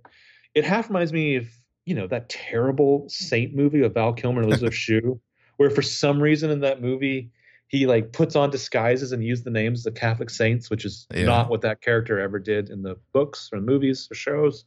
Anyway, so saw him shoot 10 years earlier, so he knew it was Jack Reacher, and basically getting these 3 shots has earned him one question. Yeah. Who's your best shooter? And he says James Barr, and he's like, no, that can't be the case. So they discover that James Barr had a friend who's like switching his targets with, so James Barr could like look like hot shit by getting his like perfect targets up on the wall, but it was really the other guy doing the shooting. And then we see he's got a little video camera. The circular logic here. Jack Reacher says one of these nuts is likely to kill you if they find a security camera here. And Robert Duvall says, hell, I've got that security camera here because one of these nuts is likely to kill me. I feel like it's an acknowledgement that gun nuts are insane. Yeah, it's true. Well, it's kind of positions this idea of like Robert Duvall and Jack Reacher are like the good gun nuts. They're the responsible ones. The one good guy with a gun who can stop 1,000 bad guys with a gun. Okay, cool. Well, because later on when they are going to have like the shootout at the quarry, like he won't give Jack Reacher his gun. He's just like, hell no. Like I'm not giving some guy I barely know a gun to go shoot with. This is my gun. Yeah. You can have a knife. So they find this footage of James Barr coming in with his buddy, Jai Courtney. It's hilarious because there's like the freeze frame of Jai Courtney looking straight at this hidden security camera, making psycho face. Reacher collects the targets because they'll presumably have Jai Courtney's fingerprints on them to use as evidence. So even though she's been warned not to, Rosamund Pike goes to her father, Richard Jenkins, to like lay out what's really happening here. And of course, he's like, I'm not going to believe any of this. Oh. I love that he says, how much do you actually believe? And this is the line from her. It doesn't matter how much I believe. It doesn't even matter how much I can prove. It just matters how much of it's true. Well, Reacher had set up earlier, like, hey, you can't trust your dad and Emerson. Like, one of them could be the leak because of like stuff that's happened. Like, there's a leak in the department there. Yeah. Richard Jenkins also has a picture in his office of him shaking hands with George W. Bush. Naturally. Could you imagine the court case where they have to like exhibit A in the evidence is like these targets that have like Jai Courtney's fingerprints on them, and like explaining that to the jury? They're like, well, you see, there's this guy, Jack Reacher. Yeah, no, I mean, how do you even, give a subpoena to Jack Reacher? Yeah. I mean, unless like if the sequel, because the second movie is dog shit, but imagine if the sequel started with like another babe crawls out of bed of Jack Reacher, like she's, wide legs apart because she's got the fuck like crazy, puts her bra on and like turns around and like hands him a summons. That would happen. Yeah. It's very Iron Man 2. Yeah. So the detective is in on it. He tasers her in Emerson, the elevator. We find out is the leak. Yeah, leaves her for Jai Courtney. So she's not just been kidnapped; she's been gone girled. There's like that tense scene in the elevator where they're like talking to each other, but she's like nervous about him, and he's like kind of got a taser in his hand. It's like literally coming out of his sleeve. Yeah. So that's when he calls, finds out she's been kidnapped, and this is one of the greatest scenes of the movie where he just sticks with these guys by like constantly hanging up, like, you can keep the fucking lawyer. I got the evidence. Yeah, I've already got the evidence. Back. Keep the lawyer. Click. Yeah, and just the punctuation at the end of this, though, where Jai Courtney's like, fine, you got a pen? He's just like, I don't need one. It's established earlier that he has like a, didactic memory. Thankfully, they don't straight up say it like Robert Langdon. Yeah, that helps. So Robert Duvall shows up, to help him with this quarry shootout, and he's delightfully crotchety. He's keeping one eye shut the whole time to save his night vision. I like how he's just like, hey, no offense, but when's the last time you shot? It is a perishable skill. Well, because like Robert Duvall is just like, I'm only going to like do a couple shots because then I won't be able to see or whatever. So it's like, I'm only going to help you so much, and I'm going to wait to help you. And here's a knife, by the way. He's going to keep his eyes shut to like preserve night vision in one eye. And he's like, look, I'm not just going to start like murdering people. Like if they fire on you, I'll help you. But like, I can't just start sniping dudes unprovoked. Yeah. The Zek, by the way, if we haven't talked about it, means prisoner. I love how many prisoner, people. Human being. Yeah. Or human being prisoner. I don't know. Like I love how many people were just like, oh yeah, whatever language this is, I clearly am fluent. Somehow a bunch of people are fluent in it. Yeah. Mm-hmm. So Rosamund Pike, she's held hostage for like at least 3 scenes in this like construction office, and she's just like, I can't believe that the money you're taking can possibly be enough. True. And he's like, enough. There is no such thing. We take what we can take. That is what we do. We take as gents. It's what we do. We take. Did you ever watch that movie? What? Takers. Oh, no. Christensen. Is he already got a funny little hat? He's got a whole look in that movie with like suspenders and a weird hat. Like he's like a weird like 20s vibe or something. Yeah, we're takers, gents. It's what we do. We take. Does he say Daddy-O? I don't think so. I think he dies in that. There's a scene. He's supposed to be like one of the heavies, like their crew, but like there's a particular scene where they're fighting and he gets like thrown by somebody. And he kind of just see in comparison that like Hayden Christensen is just like rail skinny compared to the other people. Like he's actually like not very jacked at all. I don't know. It's funny. Well, I feel like his physique can come and go. Like he's, not skinny per se in like Revenge of the Sith, but like the movie where he has sex with Jenna Malone, like I think he lost a bunch of weight for that. Anyway, you could imagine if they were making Revenge of the Sith now and they cared to, he'd like go on like the Hugh Jackman like bulk diet, whatever, like to get all jacked. I don't know that Anakin Skywalker needs to be jacked. I think it's mostly just to fill out the Vader suit, really. Maybe because it was him in the suit, and he could definitely kind of tell that like he wasn't really filling it the way David Prowse did. Well, maybe he will get on the Hugh Jackman diet for whatever reason he could possibly be coming back to Disney Plus for. Are you excited for Boba Fett and The Mandalorian? No, it's so dumb. So speaking of Mandalorian, back to Werner Herzog. I just love his dialogue. He's so fucking weird. Like whatever he's just like threatened Rosamund Pike with, he's just like, you say nothing, but I see defiance in your eyes. There's a look I've seen many, many times. When the soldier comes, when you see how he dies, it will change you.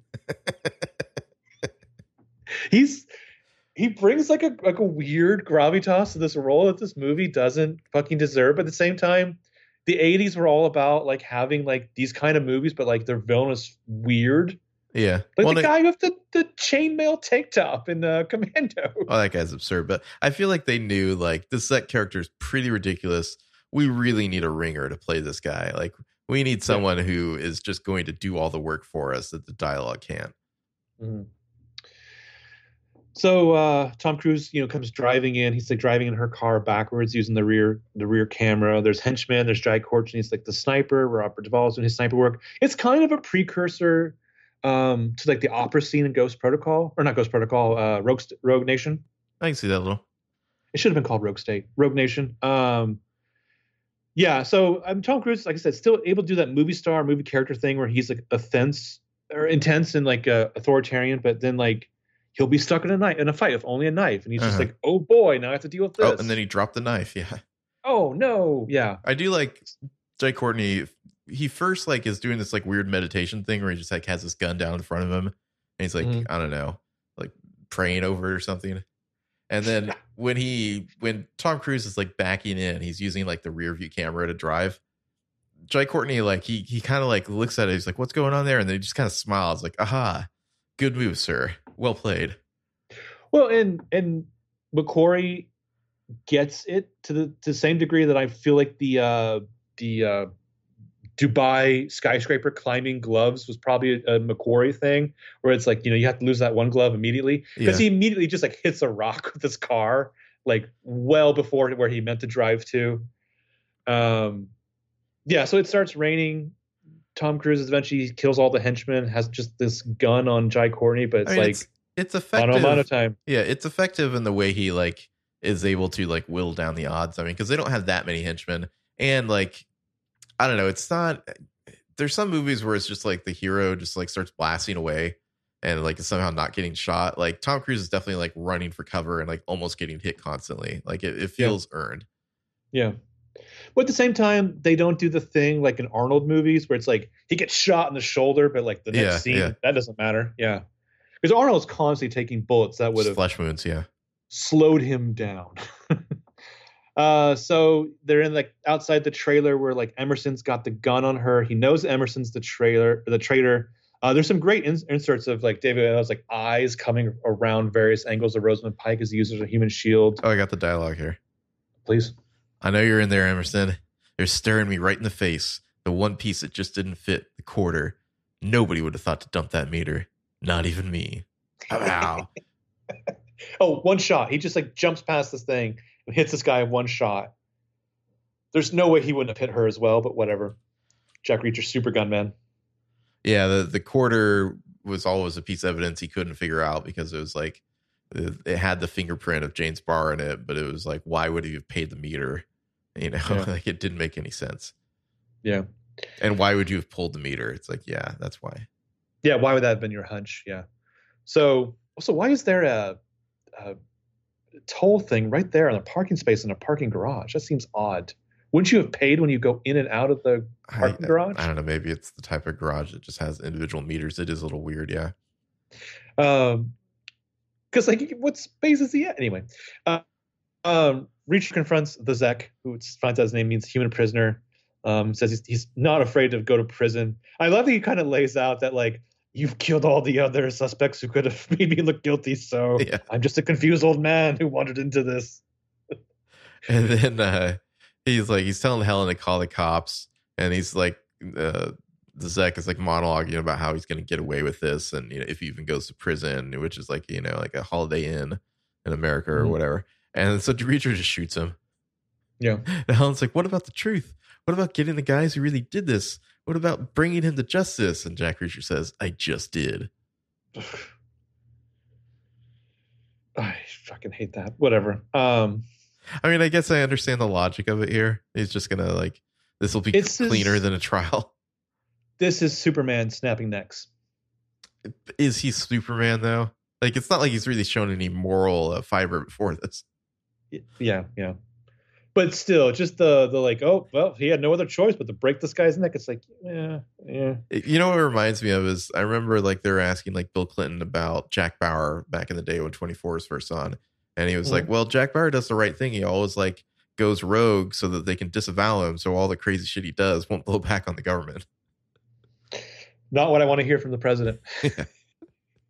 I mean, at a party, sure. Like in a microphone, in an interview, no, I don't want to hear that from the president. So later, like, James Barr is woken up from his coma and Rosamund Pike confronts him. And we get this callback to the whole thing where like the cops aren't allowed to talk to him without her present, even though she's got her dad in the doorway. Yeah, I was wondering about that. Kind of violating confidentiality there. Yeah, so because of the coma and the beating that the cops allowed him to take, he doesn't remember anything. He just assumes that he did it. So she's like, well, just out of curiosity, how would you have done it? And he does it the exact way that Jack Reacher surmised he would have done it. So Jack Reacher, of course, was right. And Richard Jenkins is there to see that James Barr must be innocent. So this guy's now afraid. Like Jack Reacher's in reality, they prosecute this guy anyway. Yeah, absolutely they do. Well, at first I started to think, is the moral trade-off that, because he got away for like the massacre of the rapists in Iraq, he'll go down for this crime. Is it like karmically work out? But yeah, he's just like, you don't understand. There's this guy. He's like the Terminator. I've got it. He says, this is like to close out the movie. James Barr monologues us. He says, there's this guy. He's kind of a cop. At least he used to be. He doesn't care about proof. He doesn't care about the law. He only cares about what's right. He knows what I did. You can't protect me. No one can. And it's like intercut with Jack Reacher is just like on a bus, right, Greyhound somewhere, and like there's like some asshole in the back like yelling at his girlfriend and like about to like have a domestic violence situation happen on this bus, and like everyone else is ignoring it, and it's like Jack Reacher's just like, nope, that's not going to happen on my watch, and he like goes back there to kick some ass. Which like, how does this guy not have a police record at all? Seriously. Well, especially unless this bus just pulls over and dumps all of its like passengers out 10 minutes later, it's like now you're just stuck with this guy on the bus. I guess we're just supposed to assume that like Jack Reacher is just so constantly going around being a hero that like people are just willing to like swipe everything under the rug for him, and just be like, go on out of town, you magical cowboy. We'll cover this all up for you. Yeah. So I feel like it kind of sets us up for what they assume will be a badass franchise, which it will not be. I think this movie, I want to say, did better than expected. And it was like, oh yeah, you could do like sequels to that. Because it's like, it's an action movie, but it's not like you don't need to spend like $200 million making one of these movies. You could probably make it for like 50 million. Or 60. Yeah. And then the next movie, which I never saw because it got such bad reviews, was apparently just like a piece of shit. And it kind of killed the whole franchise. Yeah. Well, so they were kind of wary on doing a sequel because this was made for 60, but it didn't make a ton. And then the second one is like got a $90 million budget and looks so much cheaper than this movie. I don't even know if that's like certainly some didn't sort spend of the money like on the weird like script. tax cheat or something. Yeah. But the money didn't go into the script. It didn't go into casting because other than like Colby Smulders, like, oof. Well, this one is $218 million worldwide, which is pretty good for $60 million budget. I don't know how they spent more on the next one. I don't know. I wonder if that was something, because I was reading there was like some dispute with some producer who like sued for the first movie because he like wanted rights to it. Like maybe it was like, okay, well, you want to make a sequel, you got to pay Tom Cruise like his full rate, and it's gonna suck, and then we'll just be out of the contract or something, Yeah. So I just want to go through alternate casting choices that they had real quick. Sure. For Helen, they wanted Haley Atwell, Britt Marling, and Alexa Davalos. Okay. Who I loved her in her first episode on Angel. I didn't like her subsequent appearances. For Jack Reacher, of course, they wanted Brad Pitt, Hugh Jackman, Vince Vaughn, Jamie Foxx, and Will Smith. And of course, The Rock wanted it. Well, this is one of those characters that have been bouncing around forever, like your Dirk Pitt from the Clive Cussler books. It's just like airport novel hero who they're always looking for the next Jack Ryan, basically. I mean, of the actors I just listed, I could see Brad Pitt doing it, and I could see Will Smith doing it. Will Smith would be interesting. Well, he'd be much more likable. Yeah, he'd be Hancock. Uh-huh. That's like the level of gruff and misanthropic he wants to go. I definitely can't see Vince Vaughn in this role. Oh, that'd be gross. Yeah, fuck him. Emerson, you're so money, you don't even know it. Pop, pop, pop.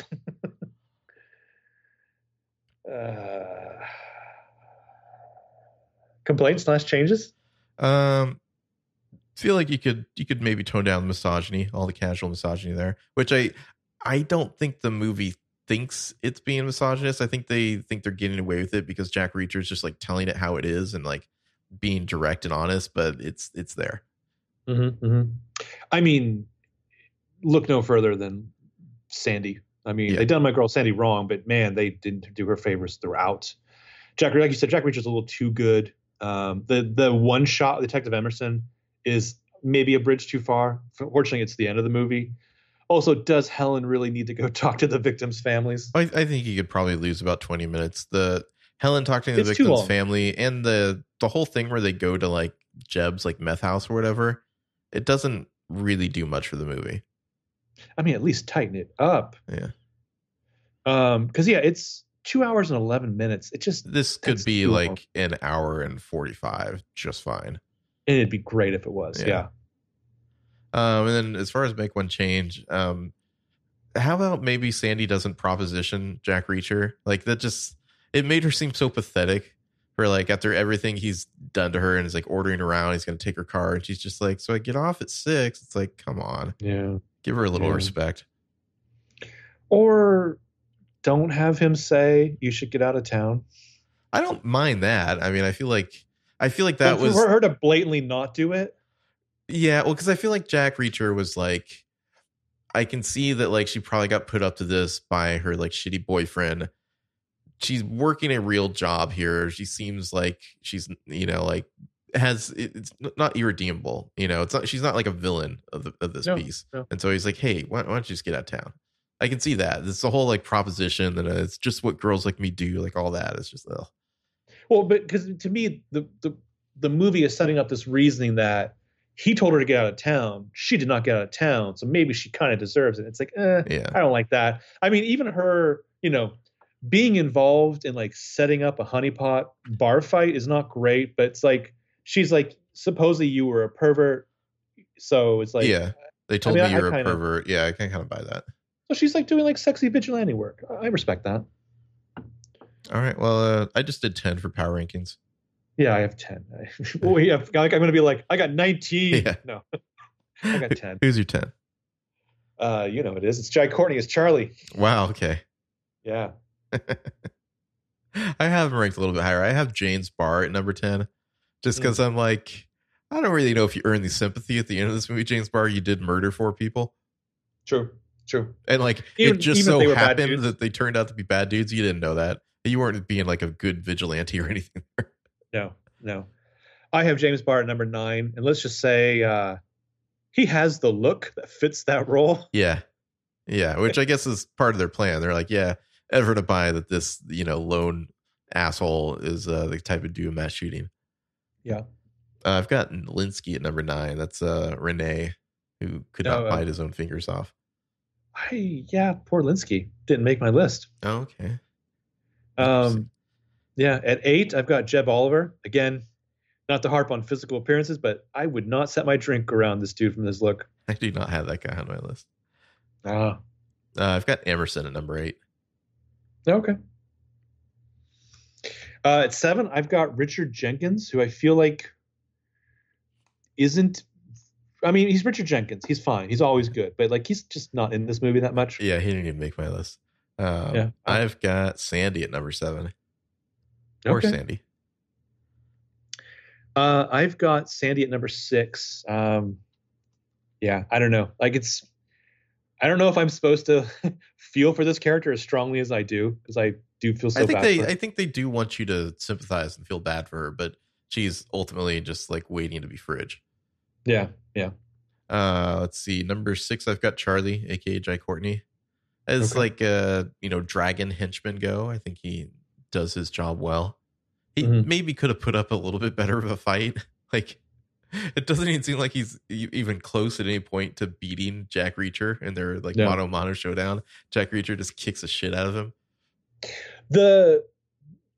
I want to say the dynamics are very similar in the second one, where it's like he has to fight like a super assassin, and then of course go face like the main villain, who's like not the physical threat to him. And at one point he like falls out of like a 3rd-story window with this super assassin, and they hit the ground, and then they like get up and continue fighting. It's 5, I've got Robert Duvall.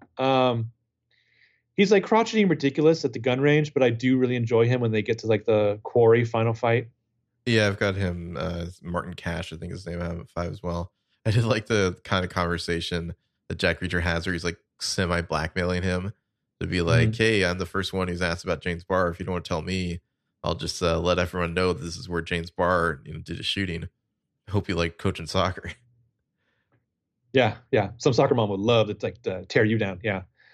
At 4, I've got Rosamund Pike as Helen, the Gone Girl. She's good in a role that unfortunately could have been cast with anybody. Yeah, I've got her at 4 as well. I mean, I like Rosamund Pike a lot. I mean, I love Gone Girl. I'm kind of surprised she didn't get more after Gone Girl. I thought she should have won the Oscar that year, first of all. And like usually when you get that kind of exposure, you like get more roles, but it doesn't seem like she's done a whole lot since then. I mean, I don't know. I mean, I think Amazing Amy should have taken on, quite frankly, the pop culture cachet of Hannibal Lecter. Yeah, I mean, it may just be that people are too terrified of her after that role because she's so effective in it that she's not getting like, like the more typical like, hero roles after that. And it looks like she's done a lot of TV since then, pretty much.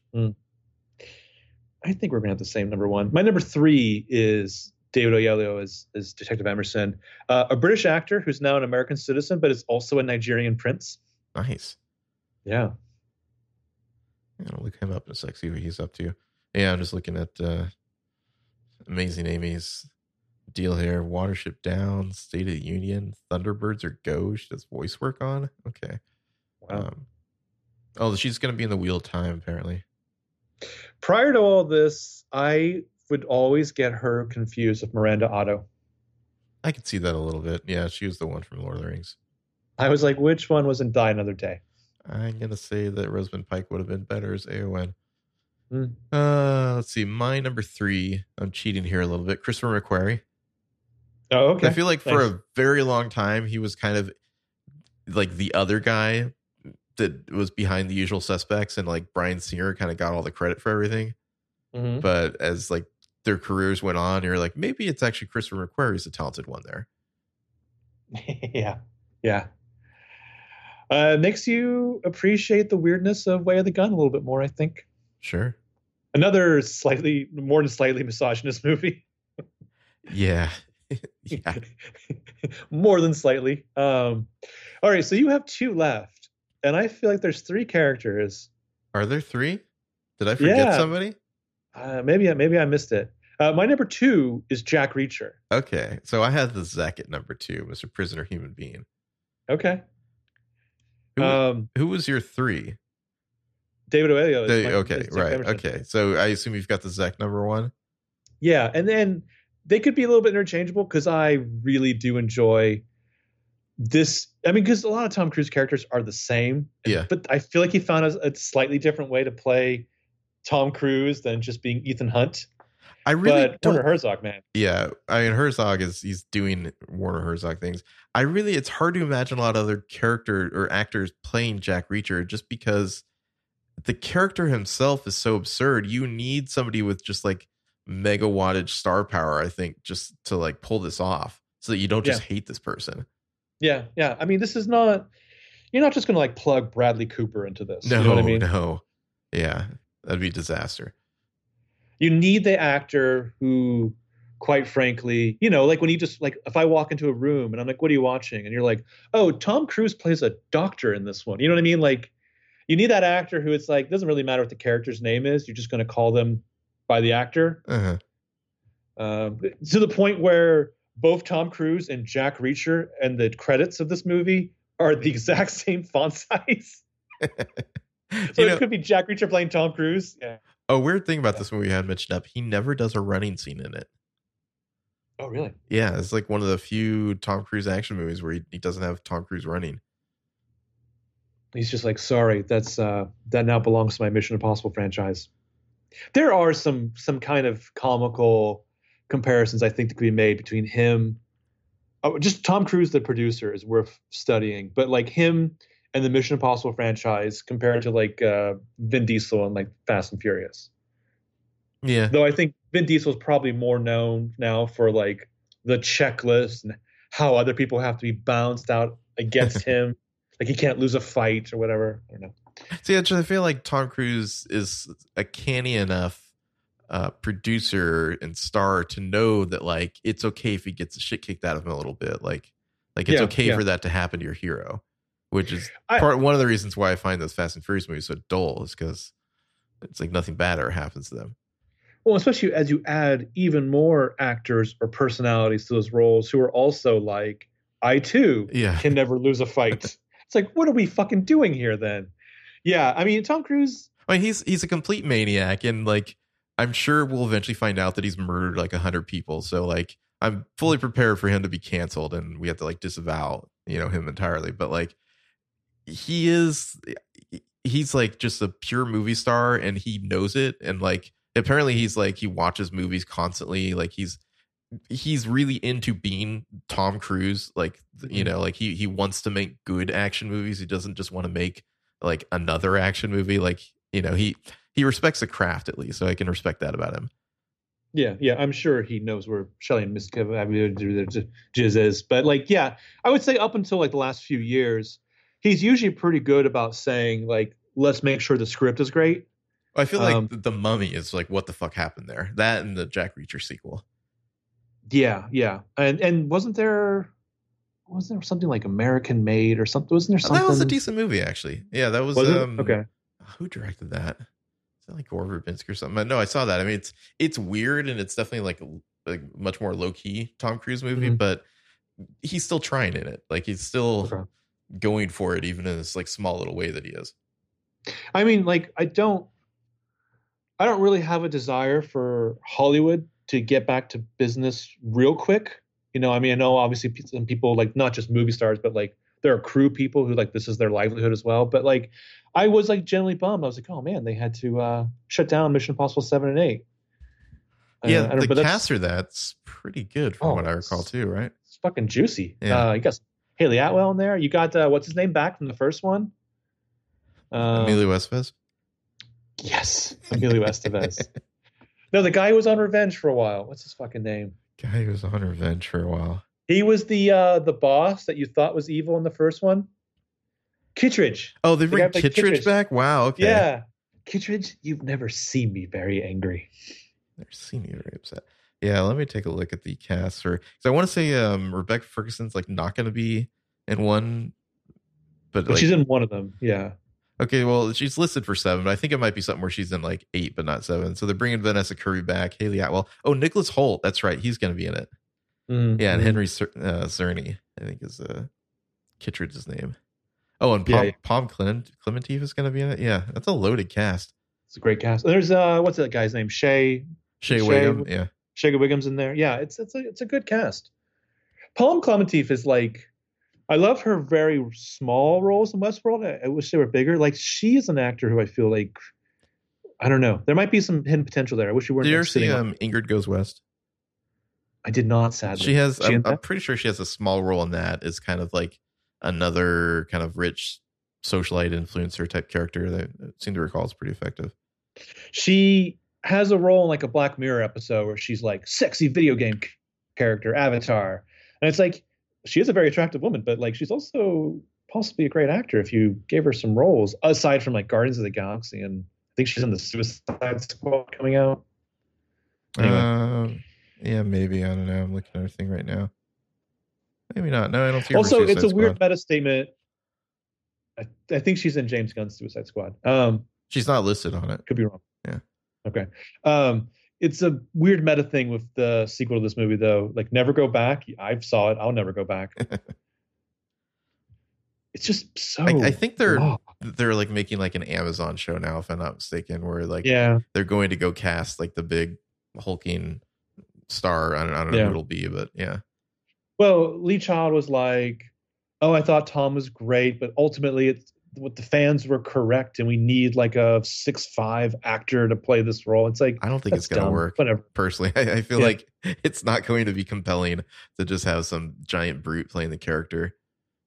Well, when I watched the second one, which was done by like the 30-something guys, I thought, I wonder if this is closer to what the books are like. Because there's a whole plot where it's like some woman that Jack Reacher slept with 15 years ago or whatever might have, like this girl might be his child. So she gets caught up in their adventure, and it's like, ugh, this is dreadful. Yeah, that sounds like the 12th or 13th book or something. They're pulling that out. Yeah. Yeah. Oh, eventually Dirk Pitt had. It's like when Dirk Pitt suddenly had kids. Yeah, out of nowhere. Yeah. Including Dirk Pitt Jr. Yeah. Yeah, he like took over. Like, that guy's dead, right? Didn't he die recently, Clive Cussler? I believe he, just died. Uh-huh. So is Clive Cussler Jr. taking over Dirk Pitt Jr.? Was it Clive Cussler Jr. or did he name his kid Dirk Pitt? I honestly can't remember. Oh, yeah, it is Dirk Cussler. It's Dirk Cussler, that's right. Yeah, yeah. Dirk is not a name. I remember the first like co-written book with Dirk, and it was like, it was so bland that I was like, wait, did they actually let Dirk write it? And maybe they did, and not just like hire like a real ghostwriter. I've read you've read more, but I've read maybe 6 or 7, maybe 8 of those books. Treasure is probably the best of like the bonkers. I think Treasure is probably the best one, yeah. And is it the Vortex? The one where they have to go get the secret treaty that shows that Churchill sold Canada to the United States during World War II. It's got some great set pieces, and it's like Dirk Pitt has to go take on and then team up with like James Bond if James Bond was actually like old Sean Connery. Yeah. There's a great prologue to that. Yeah. Anyway, before it got too action crazy. Anyway, so yeah, because you wanted it, we did Jack Reacher. Yeah. Well, what should we do next? Well, we floated the idea of Buffy, unless there's like movies that you can think of top of your head you want to dive into. Let's see. We're in the middle of May right now. I mean, how do we want to do Buffy? Because I don't know. I almost feel like I'd rather just do like 1 or 2 episodes for a podcast rather than like watch like 7 or something. Mm-hmm. Like I'd rather just like go deep on like, Once More with Feeling or Becoming or something like that, rather than be like, oh, we watched like 7 episodes of season 2. I'm fine with whatever you want to do then. I'm happy to talk about Buffy. I'll dive into Buffy's season 6 and 7 if you want to pick out something from there too. Even there's some weird seasons, but I enjoy Buffy. So, well, would we want to do anything from season 1? No, it's fine, but we could probably skip the pilot and Prophecy Girl, right? Yeah, season 2 is where the show came to life. All right, so let me take a look at season 2 here. So we got When She Was Bad, because like a lot of these, like even the good standalone ones, like the Halloween one, like we could probably skip that, right? Yeah, we're looking at season 2. Let me pull this up. What's My Line Part 1 and 2? Those are fun, but not that fun. If I were to pick a couple from season 2, I'd probably want to go like Lie to Me and then like Surprise and Innocence, and like just those, and maybe we do Becoming like in another episode or something. Okay. Yeah. Because Surprise and Innocence, I believe, is the one where it was brilliant the way they did the night switch with those. Because it was on Mondays and then it was on Tuesdays, and it was like the cliffhanger at the end of Surprise. You're like, oh shit, and it's like, don't worry, you can catch it tomorrow. Yeah, let's do Lie to Me, Surprise, and Innocence. Do you want to squeeze in Passion or no? No, because we can maybe do a second run later where we do like Passion and Becoming. Okay, so Lie to Me, Surprise, and Innocence. Yeah, that way it's it can just be like a 2-hour pod instead of like a 4.5-hour pod. We'll see. Yeah. We'll do our best.